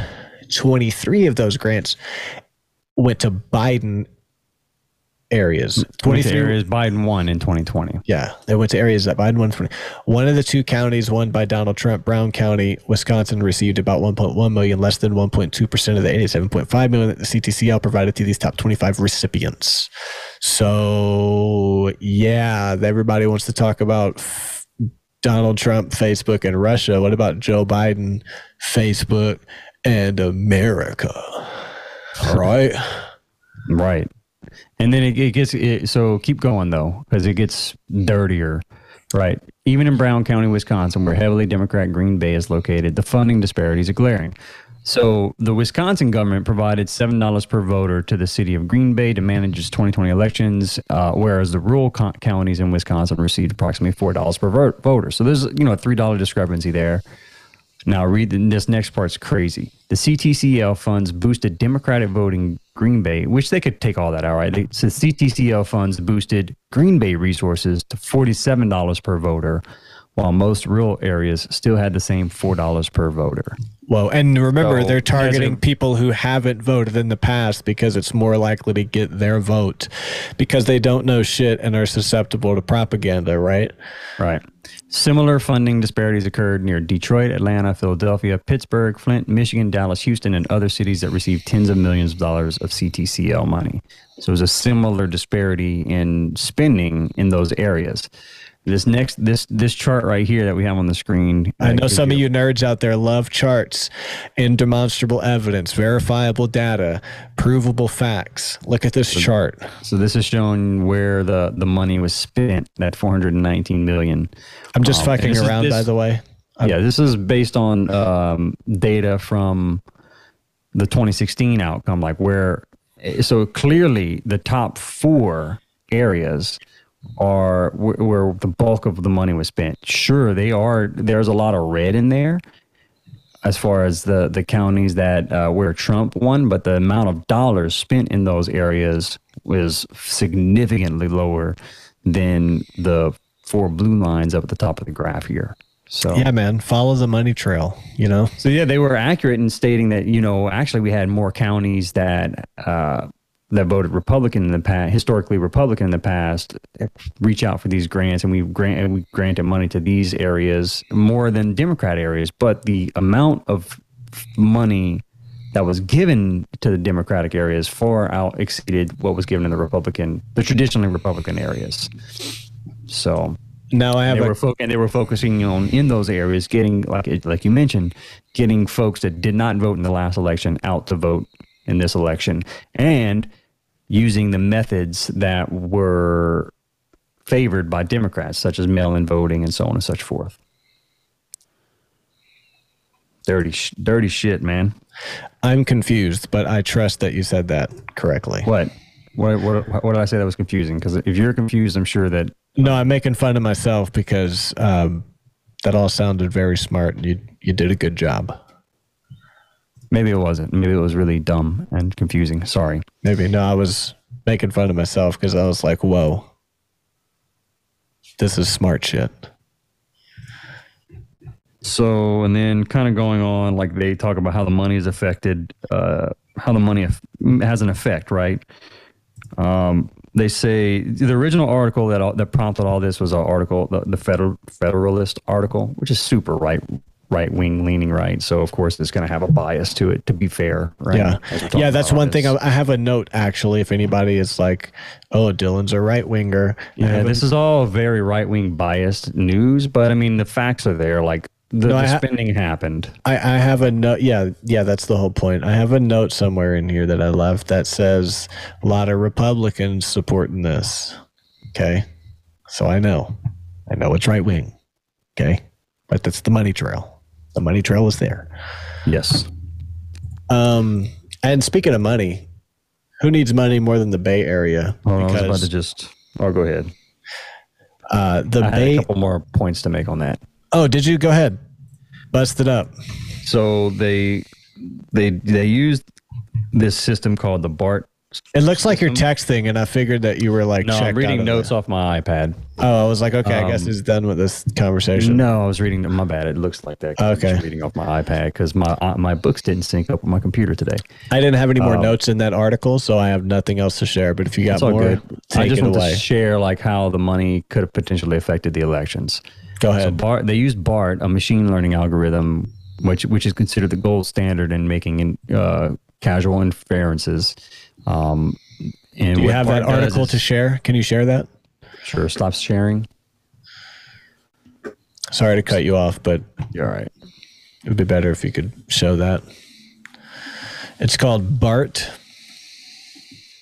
Yeah, this is the article that everyone that all those other articles are based off of. Is this one right here? Oh, that's the one I was sharing. I didn't know where you were in that one. You're sharing a New York Post article. Yeah, it was. But this was the original paper.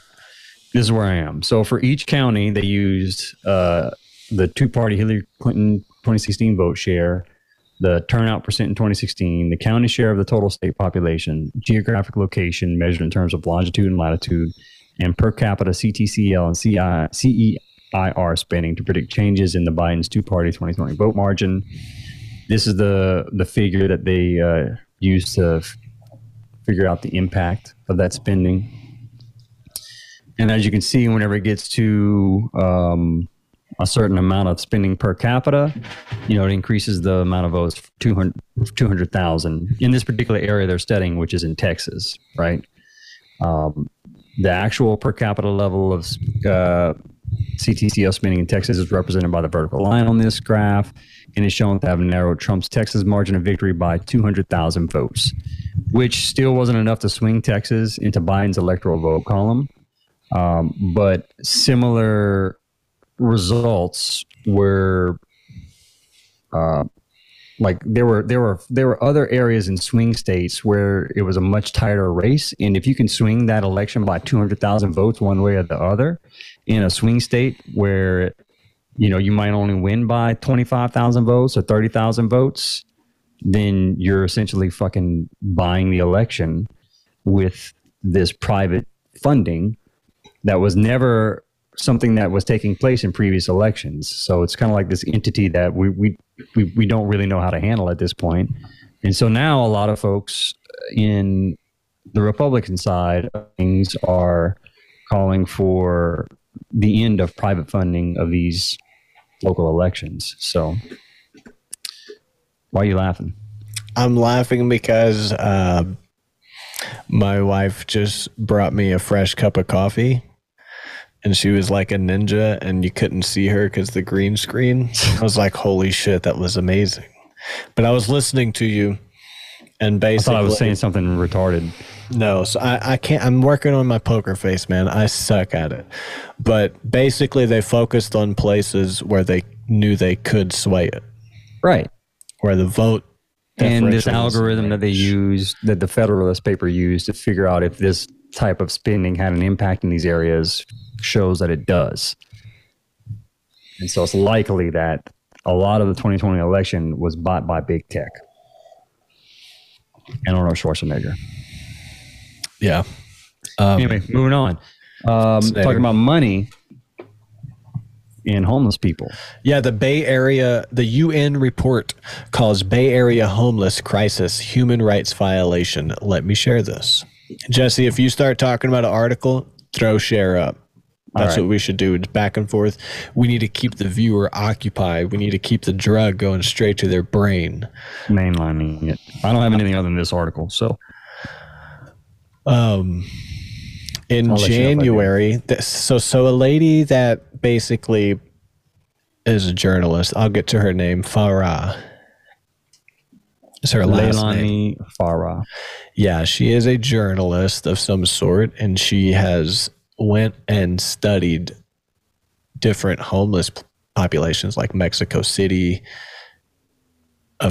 Santiago, Belgrade, says here, Mumbai, Lisbon, Buenos Aires, Delhi, and she was blown away at what she saw in Oakland. In January, she visited Oakland and San Fran as part of a fact-finding mission about housing and expressed shock and horror at the living conditions of homeless residents in one of the wealthiest societies in the world. Last week at the UN General Assembly in New York, Farah presented her findings in a report titled On Adequate Housing as a Component of the Right to an Adequate Standard of Living, which made special mention of the Bay Area's cruel and inhuman treatment of the homeless.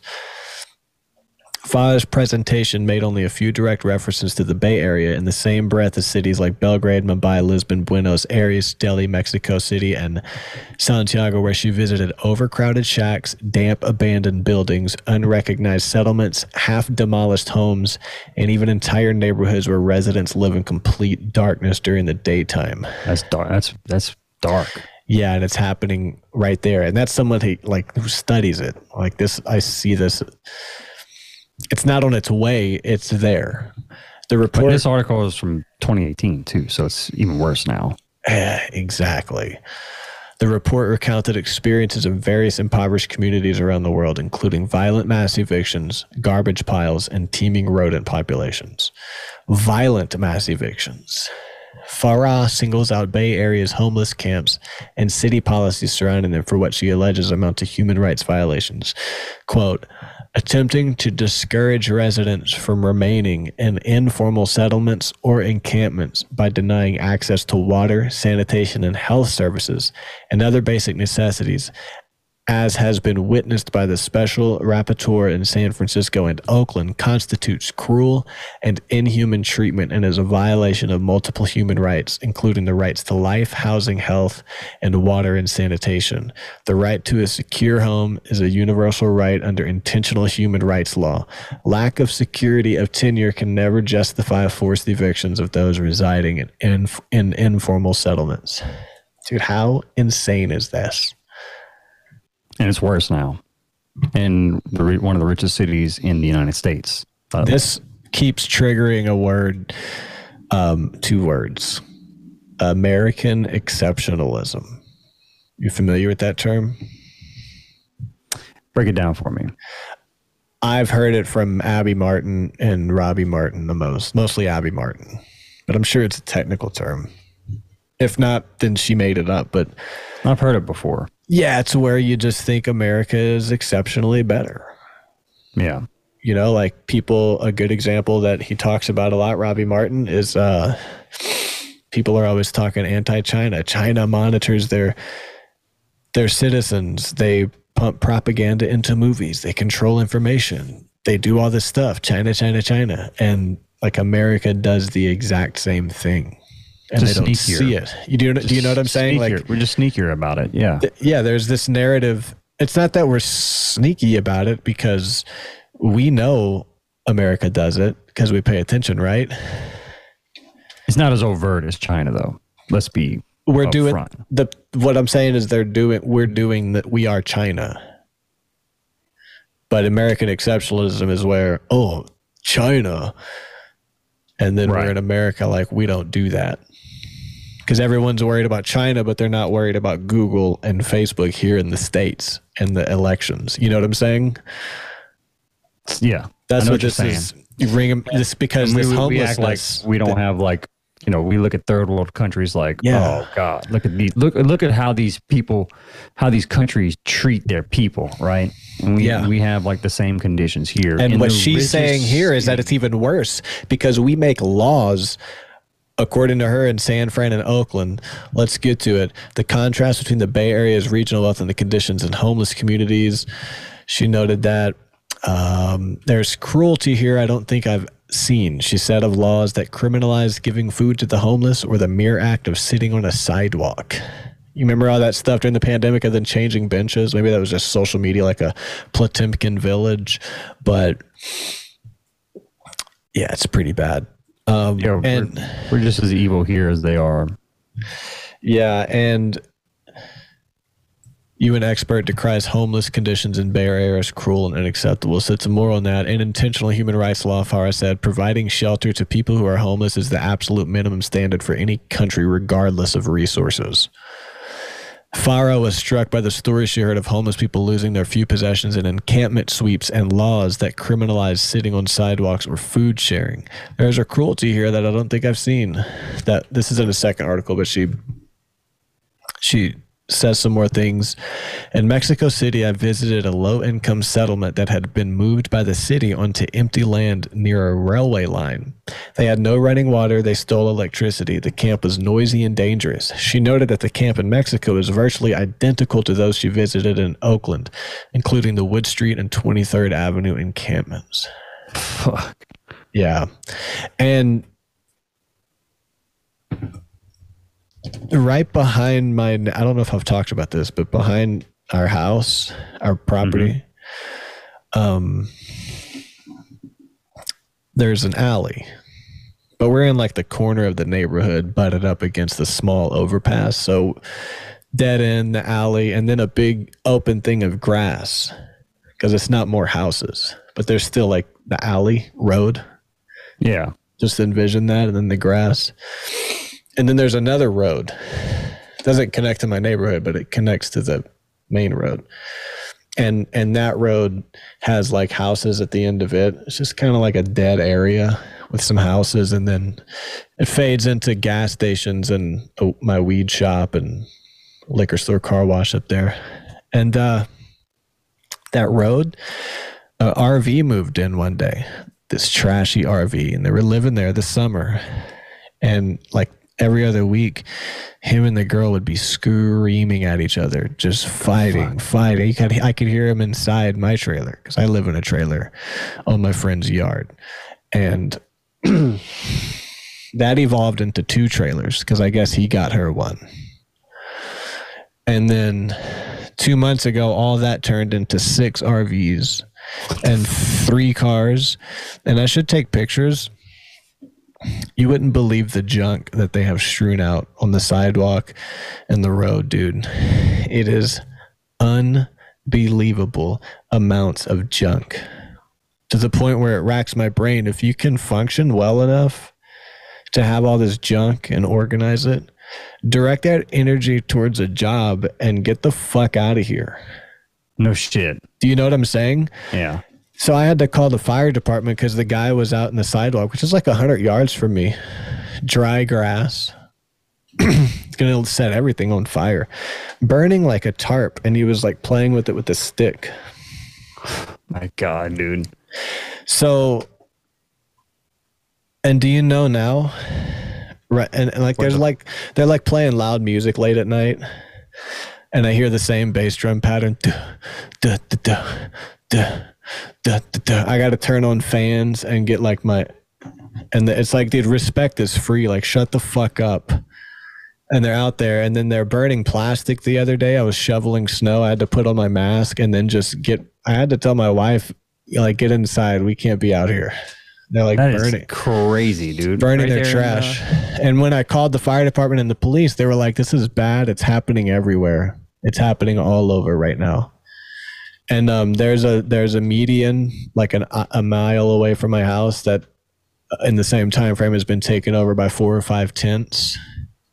And it's just trash, and there's cars where they park. It's like a dead area behind a bus stop.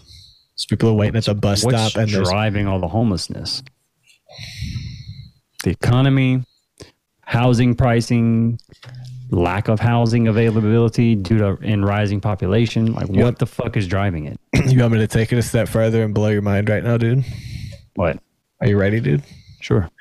In the alley behind my fence, like I heard the neighbor's dog barking like crazy at the fence. I was like, let me go outside and make sure nobody's just walking by my fence.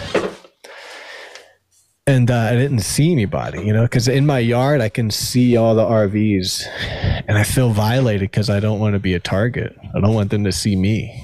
Yeah. You know what I'm saying? I don't think they have because I'm weirdly disguised. I know my place is here, but even when I drive by, I can't make stuff out. Even though when I'm in the yard, I can see everything. It's really weird. So I don't know if they even ever have seen me yet, dude. Let's hope not. But like, so I decide to go walk out of my back gate that goes to the alley. And then I walk up and I look down the road and I don't see anybody. And then I just look, there's no point to look the other way because it's just immediately a big wall of dirt and it's the overpass, like it's the end. Yeah. I turn around, there's a homeless guy getting into his tent and he never saw me. And I sat there staring at him and I was mind blown. I was like, oh my God. And I just watched him and he never saw me. And I closed the gate. And I walked away and I was like, there's a fucking homeless dude living right behind our garage right now. Literally right there. Yeah. And I feel like it's a matter of time until this whole grassy patch is just going to get filled with tents. It's like they're just multiplying. Started with 1, now you got 6 RVs, now you got a bunch of shit everywhere. Now the median's taking over up the road. Now you got a homeless guy in your alley. Yeah. And it's like, it's just crazy. Because American exceptionalism, you think, it's not happening. And then it starts getting bad, but it's like, oh, that's in San Francisco. That's in LA. And then it's like, and then the cops stop doing shit with crime because they're like, it's just such a big problem. Fucking who cares? And then you have crime going up, and then you're living in a third world country in America. Yeah. And it's literally in my backyard. Like, I'm scared when I'm at work because I don't know if they've caught my neighborhood on fire. Like, this is legit. Like, I gotta get buy out. a compact gun for you and Ford. That's not going to stop a fire if I'm not home. That's true. You know what I'm saying? Like these just in general, dude. Like, I don't know.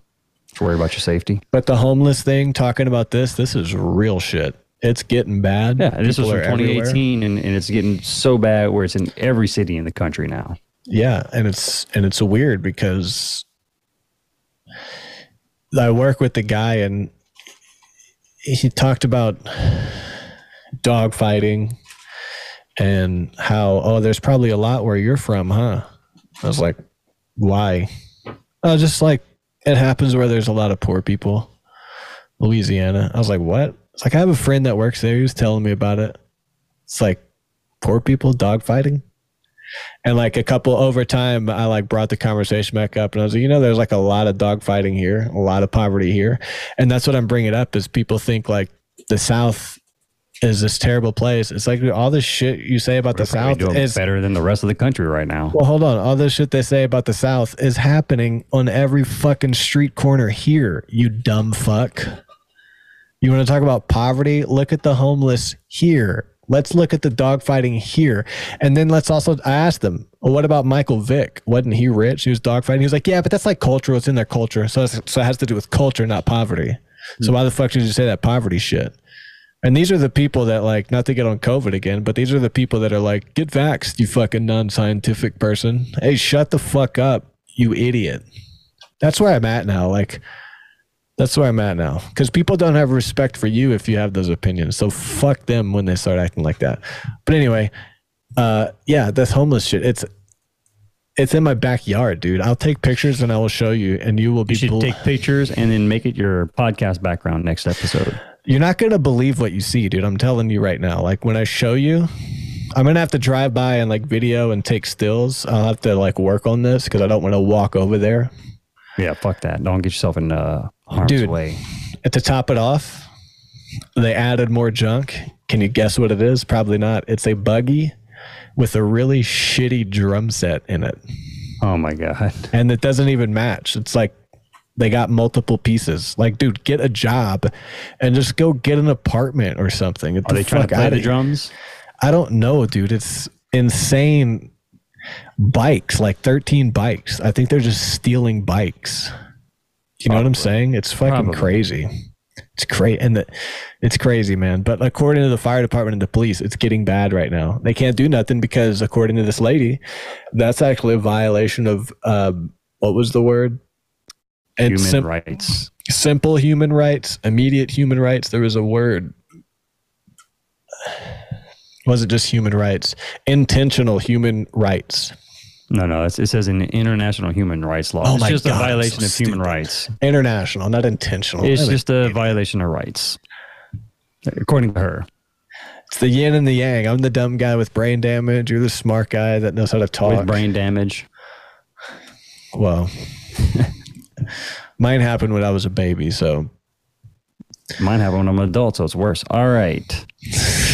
Hey, bro, let's move on to something a little bit more positive. I'm back, dude. What do you think?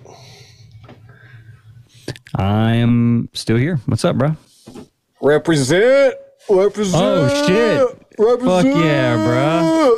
I was looking at my browser and didn't see your shirt. That's awesome, dude. Yeah, Thanks for the support. Hey, man. Thanks for the $15 shirt. It's a good deal, you know? Is that a good deal? I don't know. Fuck yeah, dude. I mean, new merch is $35, $30. So if you're wanting to get a shirt and it's like, you know, because y'all have the new long sleeve, and I was like, I want to get it, but I'm not a long sleeve guy. Unless I'm putting it under a hoodie for an extra layer. You know what I'm saying? Yeah. So I was like, well, let me see what they got. And then I was like, $15, dude? Let me help y'all get rid of the old shit, you know? Thanks, man. I appreciate that. Yeah, $20. So if anybody's still listening to this podcast or watching, so basically this James Webb telescope, they launched it. It's outdoing the Hubble telescope. It's Hubble telescope 2.0. It's gonna let us go back in time. Yeah. See, and I have better notes in Kindle, but Kindle does not function with iCloud. And it's better, but it doesn't function with iCloud. So it's like, what the fuck? So let me get to it. We have a deployed telescope in orbit, said Thomas Zurbuchen, NASA's Associate Administrator for Science. Magnificent telescope, the likes of which the world has never seen. And that's them partying in the room. It's so like a Windows 95 party. Fuck yeah. Yeah, what intrigued me was somebody said on Twitter, one of the scientists said that 99% of people won't appreciate what this is, but if you know, then you know. So I was like, whoa, what the... And it turns out this is pretty amazing. It's fucking... Sorry. It's like a big mirror made of gold plates. It will give Webb and humanity a chance to see the universe as it was perhaps only 100 million years after the start of the Big Bang. So the Hubble telescope hasn't been able to get that far back, but this one will. Yeah, it's focused on like what, 4 areas, right? Yes, four areas of focus. Do you have those in front of you? Yeah, I do. You want me to share? I have it right here. Yep, there it is. Right there on the first line, reionization. Yeah, so there's 4 areas that this telescope is going to study. First light reionization refers to the early stages of the universe after the Big Bang started the universe as we know it today. In the first stages after the Big Bang, the universe was a sea of particles, such as electrons, protons, and neutrons. Light wasn't visible until it cooled enough later on. The epoch of reionization refers to when neutral hydrogen was reionized, made to have an electrical charge again by radiation from the first stars. So it's looking for this reionization process in the light that is capturing from the deep space. I was stumbling earlier because I was trying to get into how it was built, but my notes didn't make sense. So thanks for saving it. I got you, bruh. That's why I'm here. Just a co-host. I'm also just a co-host. We're 2, man. And then it's looking at assembly of galaxies. Assembly of galaxies sounds complicated.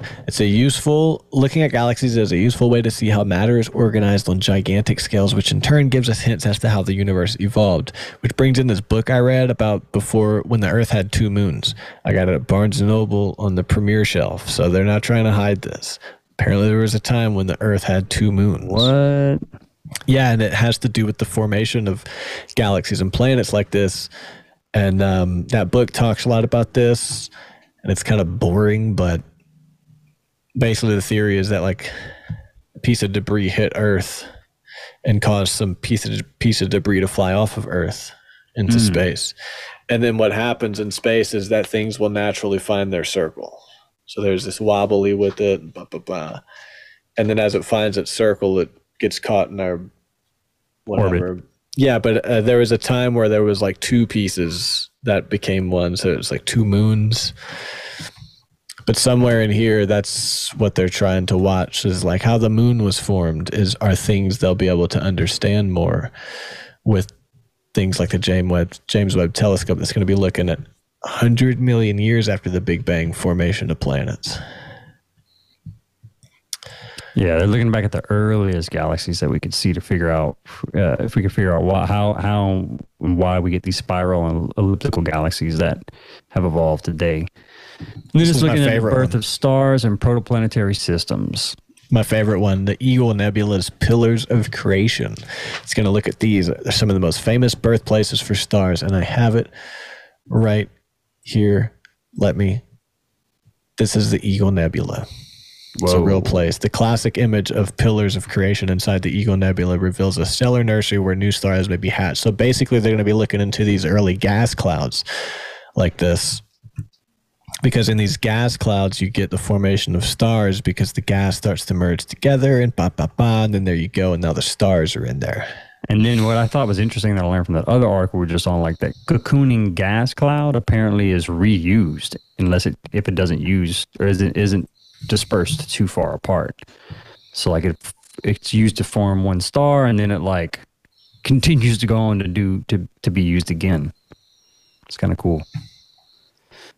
Yeah, right there. Stars come to be in clouds of gas, and as the stars grow, the radiation pressure they exert blows away the cocooning gas, which could be used again for other stars if not too widely dispersed.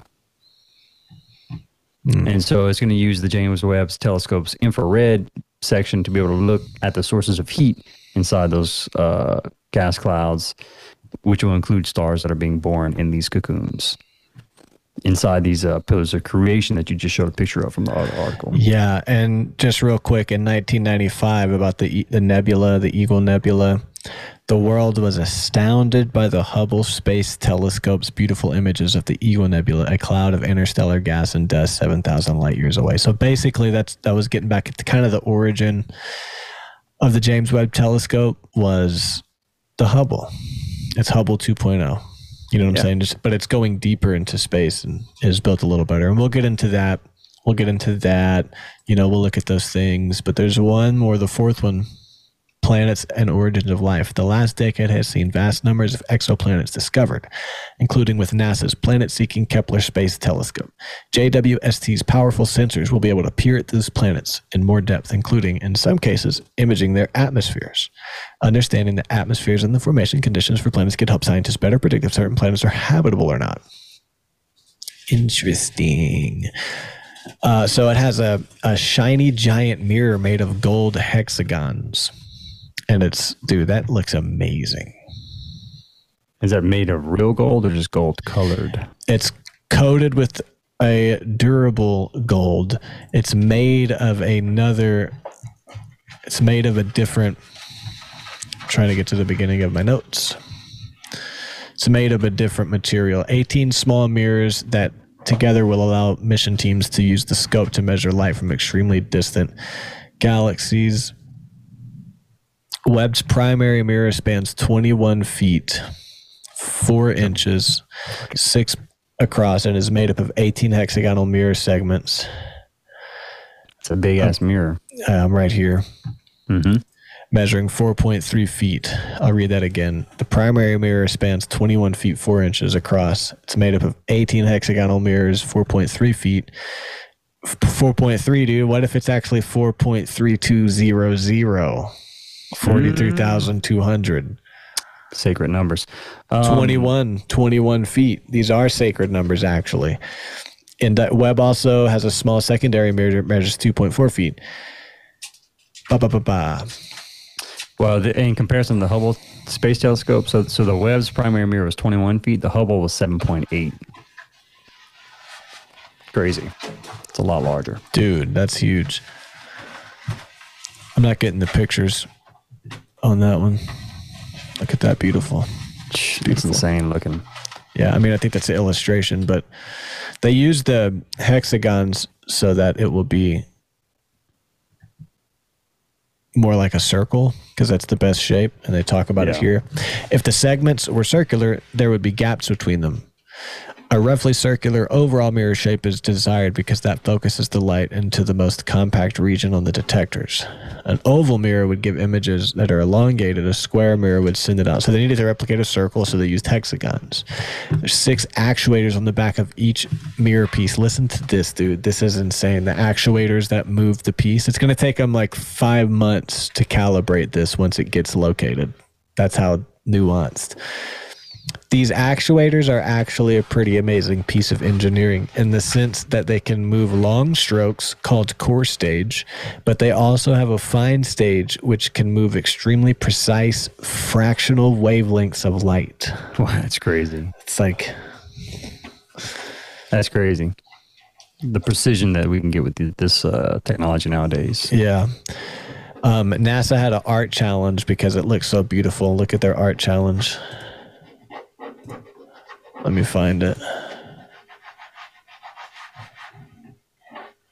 She wins. She gets my vote. That's pretty cool. Yeah. That one's cool too. That's neat. This guy just printed a picture off of a Google search. What a dick. Yeah. Overachiever right here. Yeah. Yeah, okay. Well, also, let the fucking kids win, man. What's wrong with you fucking adults? Yeah. Oh, of course, we've got the older lady that's like... Attention-seeking bitch. Yeah. Oh, my God.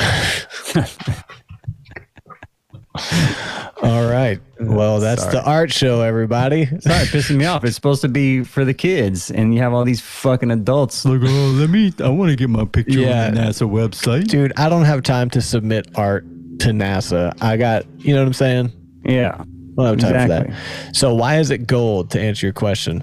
For one, it's extremely reflective, which is readily apparent in its brilliant appearance. Gold has the highest reflectivity over a very wide wavelength band. You build a large telescope to catch individual photons, so you want the reflectivity of each of these coatings to be extremely high so we don't lose photons along the way. Webb's mirrors are about 98% reflective, which means they reflect 98% of incoming photons, which is about as reflective as it gets. It's a rugged coating. Yeah, it's a protective gold overcoat. So they're not actually made of solid gold, they're made of beryllium. Yeah. Strong lightweight metal. Each one weighs 46 pounds. Damn. Yeah. Super interesting stuff, man. I'll be curious to see what we learn about the beginning of all of time. Yeah, and essentially what this thing is studying, right? What's even cooler is that it uses infrared, whereas the Hubble uses the other ones. Does it use infrared? I forget what it uses.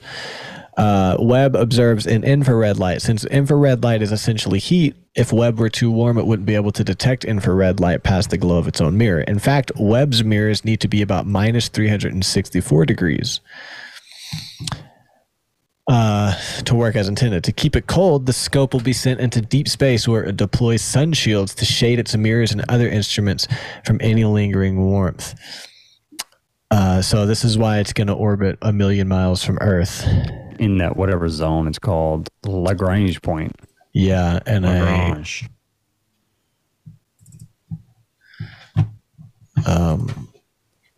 Lagrange. The Lagrange points. Sorry. You're going to have a picture. This is the Lagrange point, like a sweet spot where there's little to no gravity.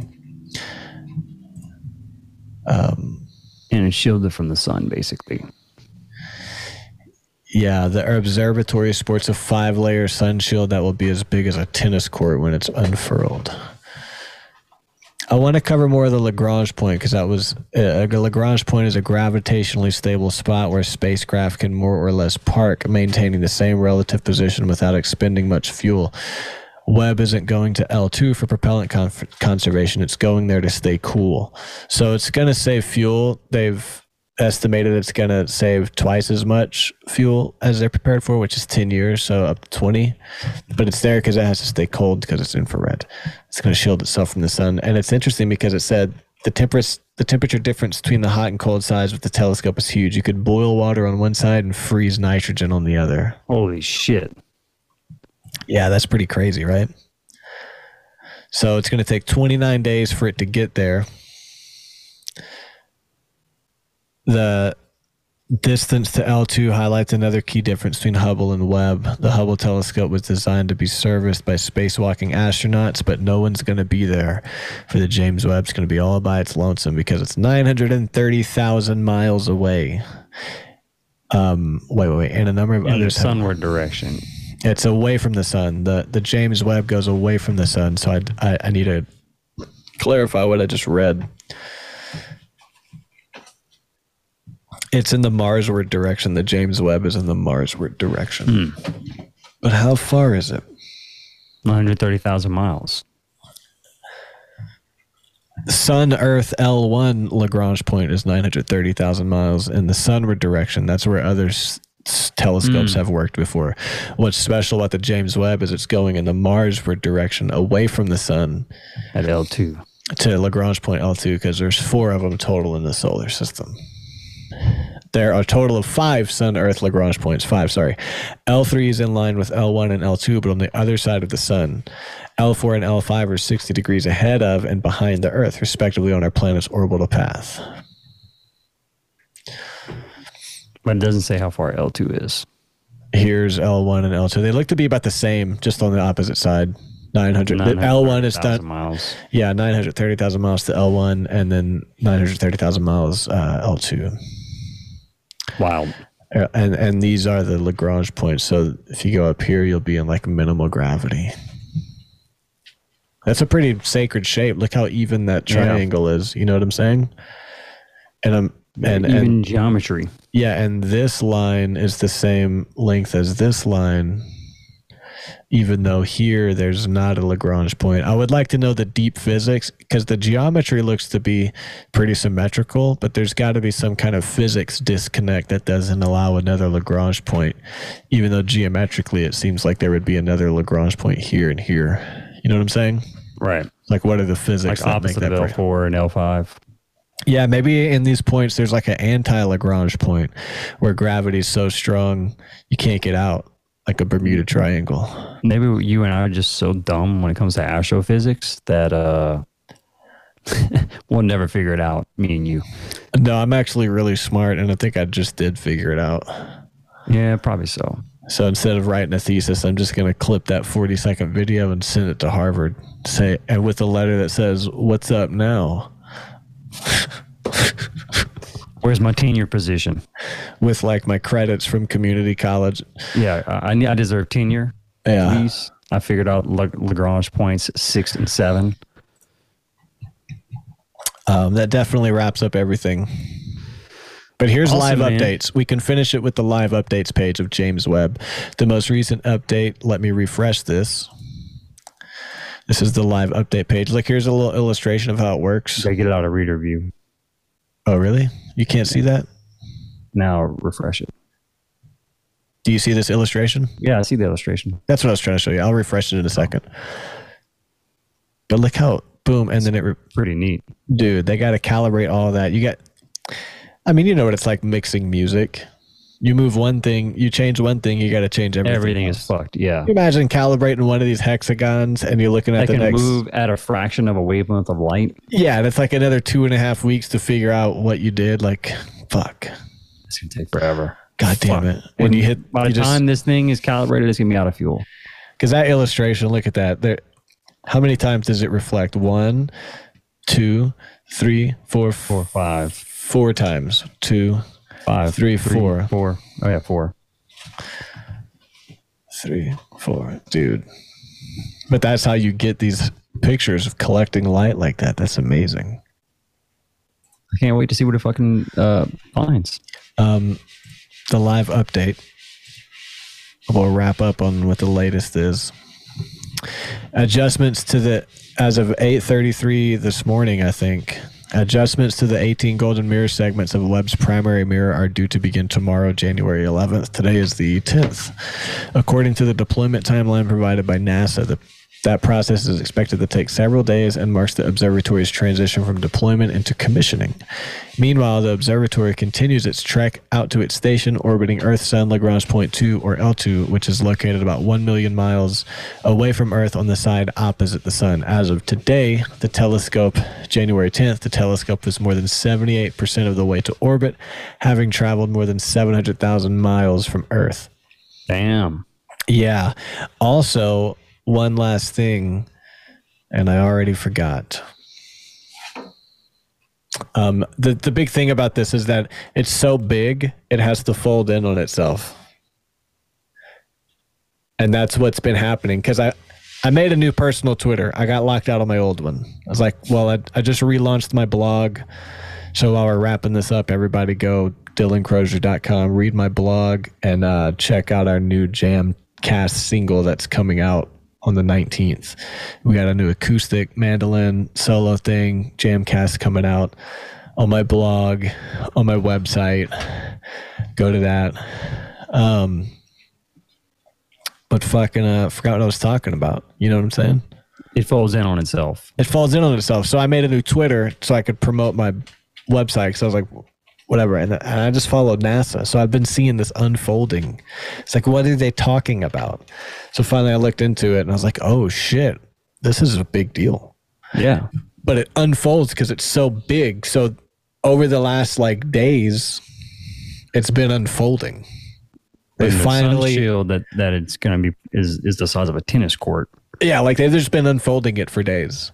That's basically what I'm saying.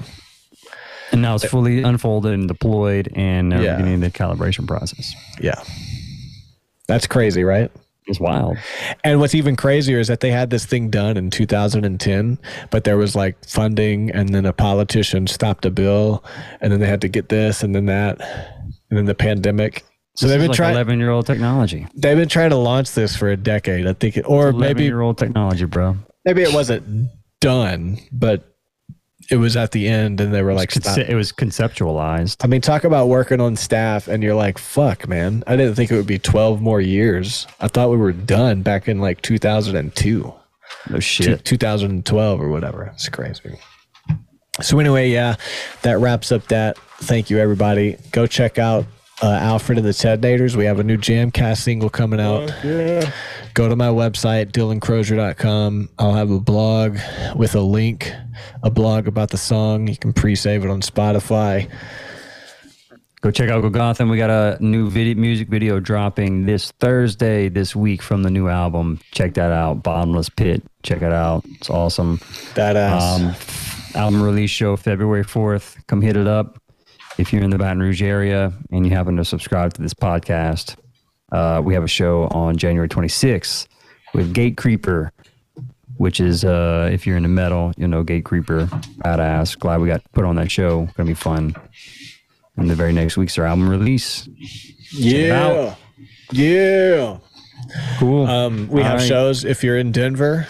Fuck yeah. January 21st, we're at the Enigma, Alfred and the Tednators. February 19th, we're doing that's going to be a rock set, 2-piece guitar drums.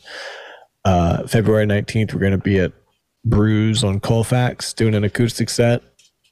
And March 19th, we'll be at Brews, the other location. Don't forget about our Jamcast single. Go give us some Spotify numbers. We're doing it big. Same for us. I got a mandolin solo on this new one. Y'all are actually doing it big. So y'all are like on a record label and a music video. We're still trying to get where y'all are, where we have like an awesome media setup, and then we can pitch ourselves. Just gotta be a social media whore, unfortunately. We should talk about that. Yeah. Later. Maybe before our next episode, we could have like a 15-minute. Also, fucking Vulture Stone B modes. Yeah, I started working on it. Okay, cool. I need to get it done. I know. I'm gonna work on it today, tomorrow. Because the thing is, if we have a completed song, then I can schedule a day and go track.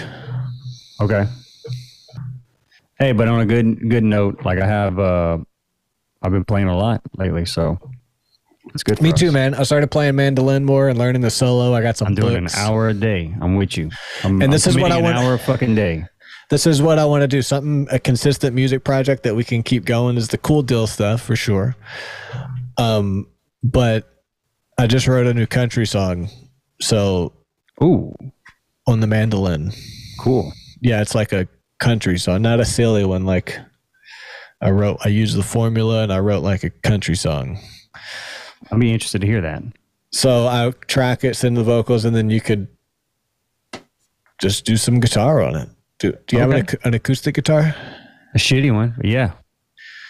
If you can like restring it and just track, you know what I'm saying? Yeah. We could do like a country record, you know what I'm saying? Because then we can play these shows. All I have to do is book a show in Lafayette and Baton Rouge when I come in, and me and you just show up and play.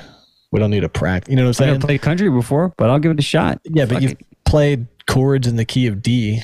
Sure. You know what I'm saying? And if you know the songs, like we can, because like if me and you start cranking out product, then we know the songs we just recorded. We just need a book shows. That's my vision. Like, because like us recording the product is us practicing. You know what I'm saying? Yeah, that's what I do. Like with Go Gotham a lot. We haven't practiced in like 2 weeks, but we're gonna probably been playing this content every night. Yeah, because I want to get like, even if they're shitty shows for nobody, just get the ball rolling and start doing that eventually. But like, let's just start recording stuff for sure. Yeah, I need to get B modes done. I know. B modes is weird because it's really good already, but it's like it just needs more spice, but like it's already good. Yeah. Well, we can add more spice as we tab it out in Guitar Pro and make it add a little jazz to it. I would like to stay on B modes until we finish it, since it's like the oldest project that we have unfinished. You want me to just start recording the guitar tracks for it? Whatever is best for you to... If you want to rewrite stuff, I'll need you to tab that. Sure. So I can practice. You know what I'm saying? Practice the drums to it. Yeah. Yeah. I'm not tabbing the drums out, by the way. That's fine. But like, I would say just tab your guitars out and write it. All right. And send it to me. And then if I come out, we can back and forth.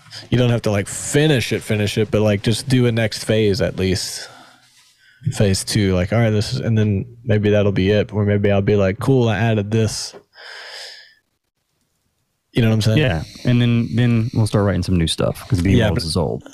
Yeah, and then B modes will be done, and then we can focus on Vulture Stone because that one's halfway done, and that one's badass. Yeah.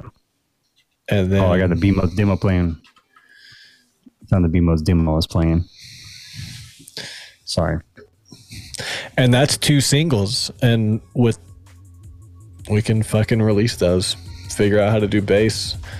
Figure out vocals. Dude, we might even just release them as drum 7-string instrumental and rename ourselves. Yeah, that's what I want to do new shit. Like I don't like to.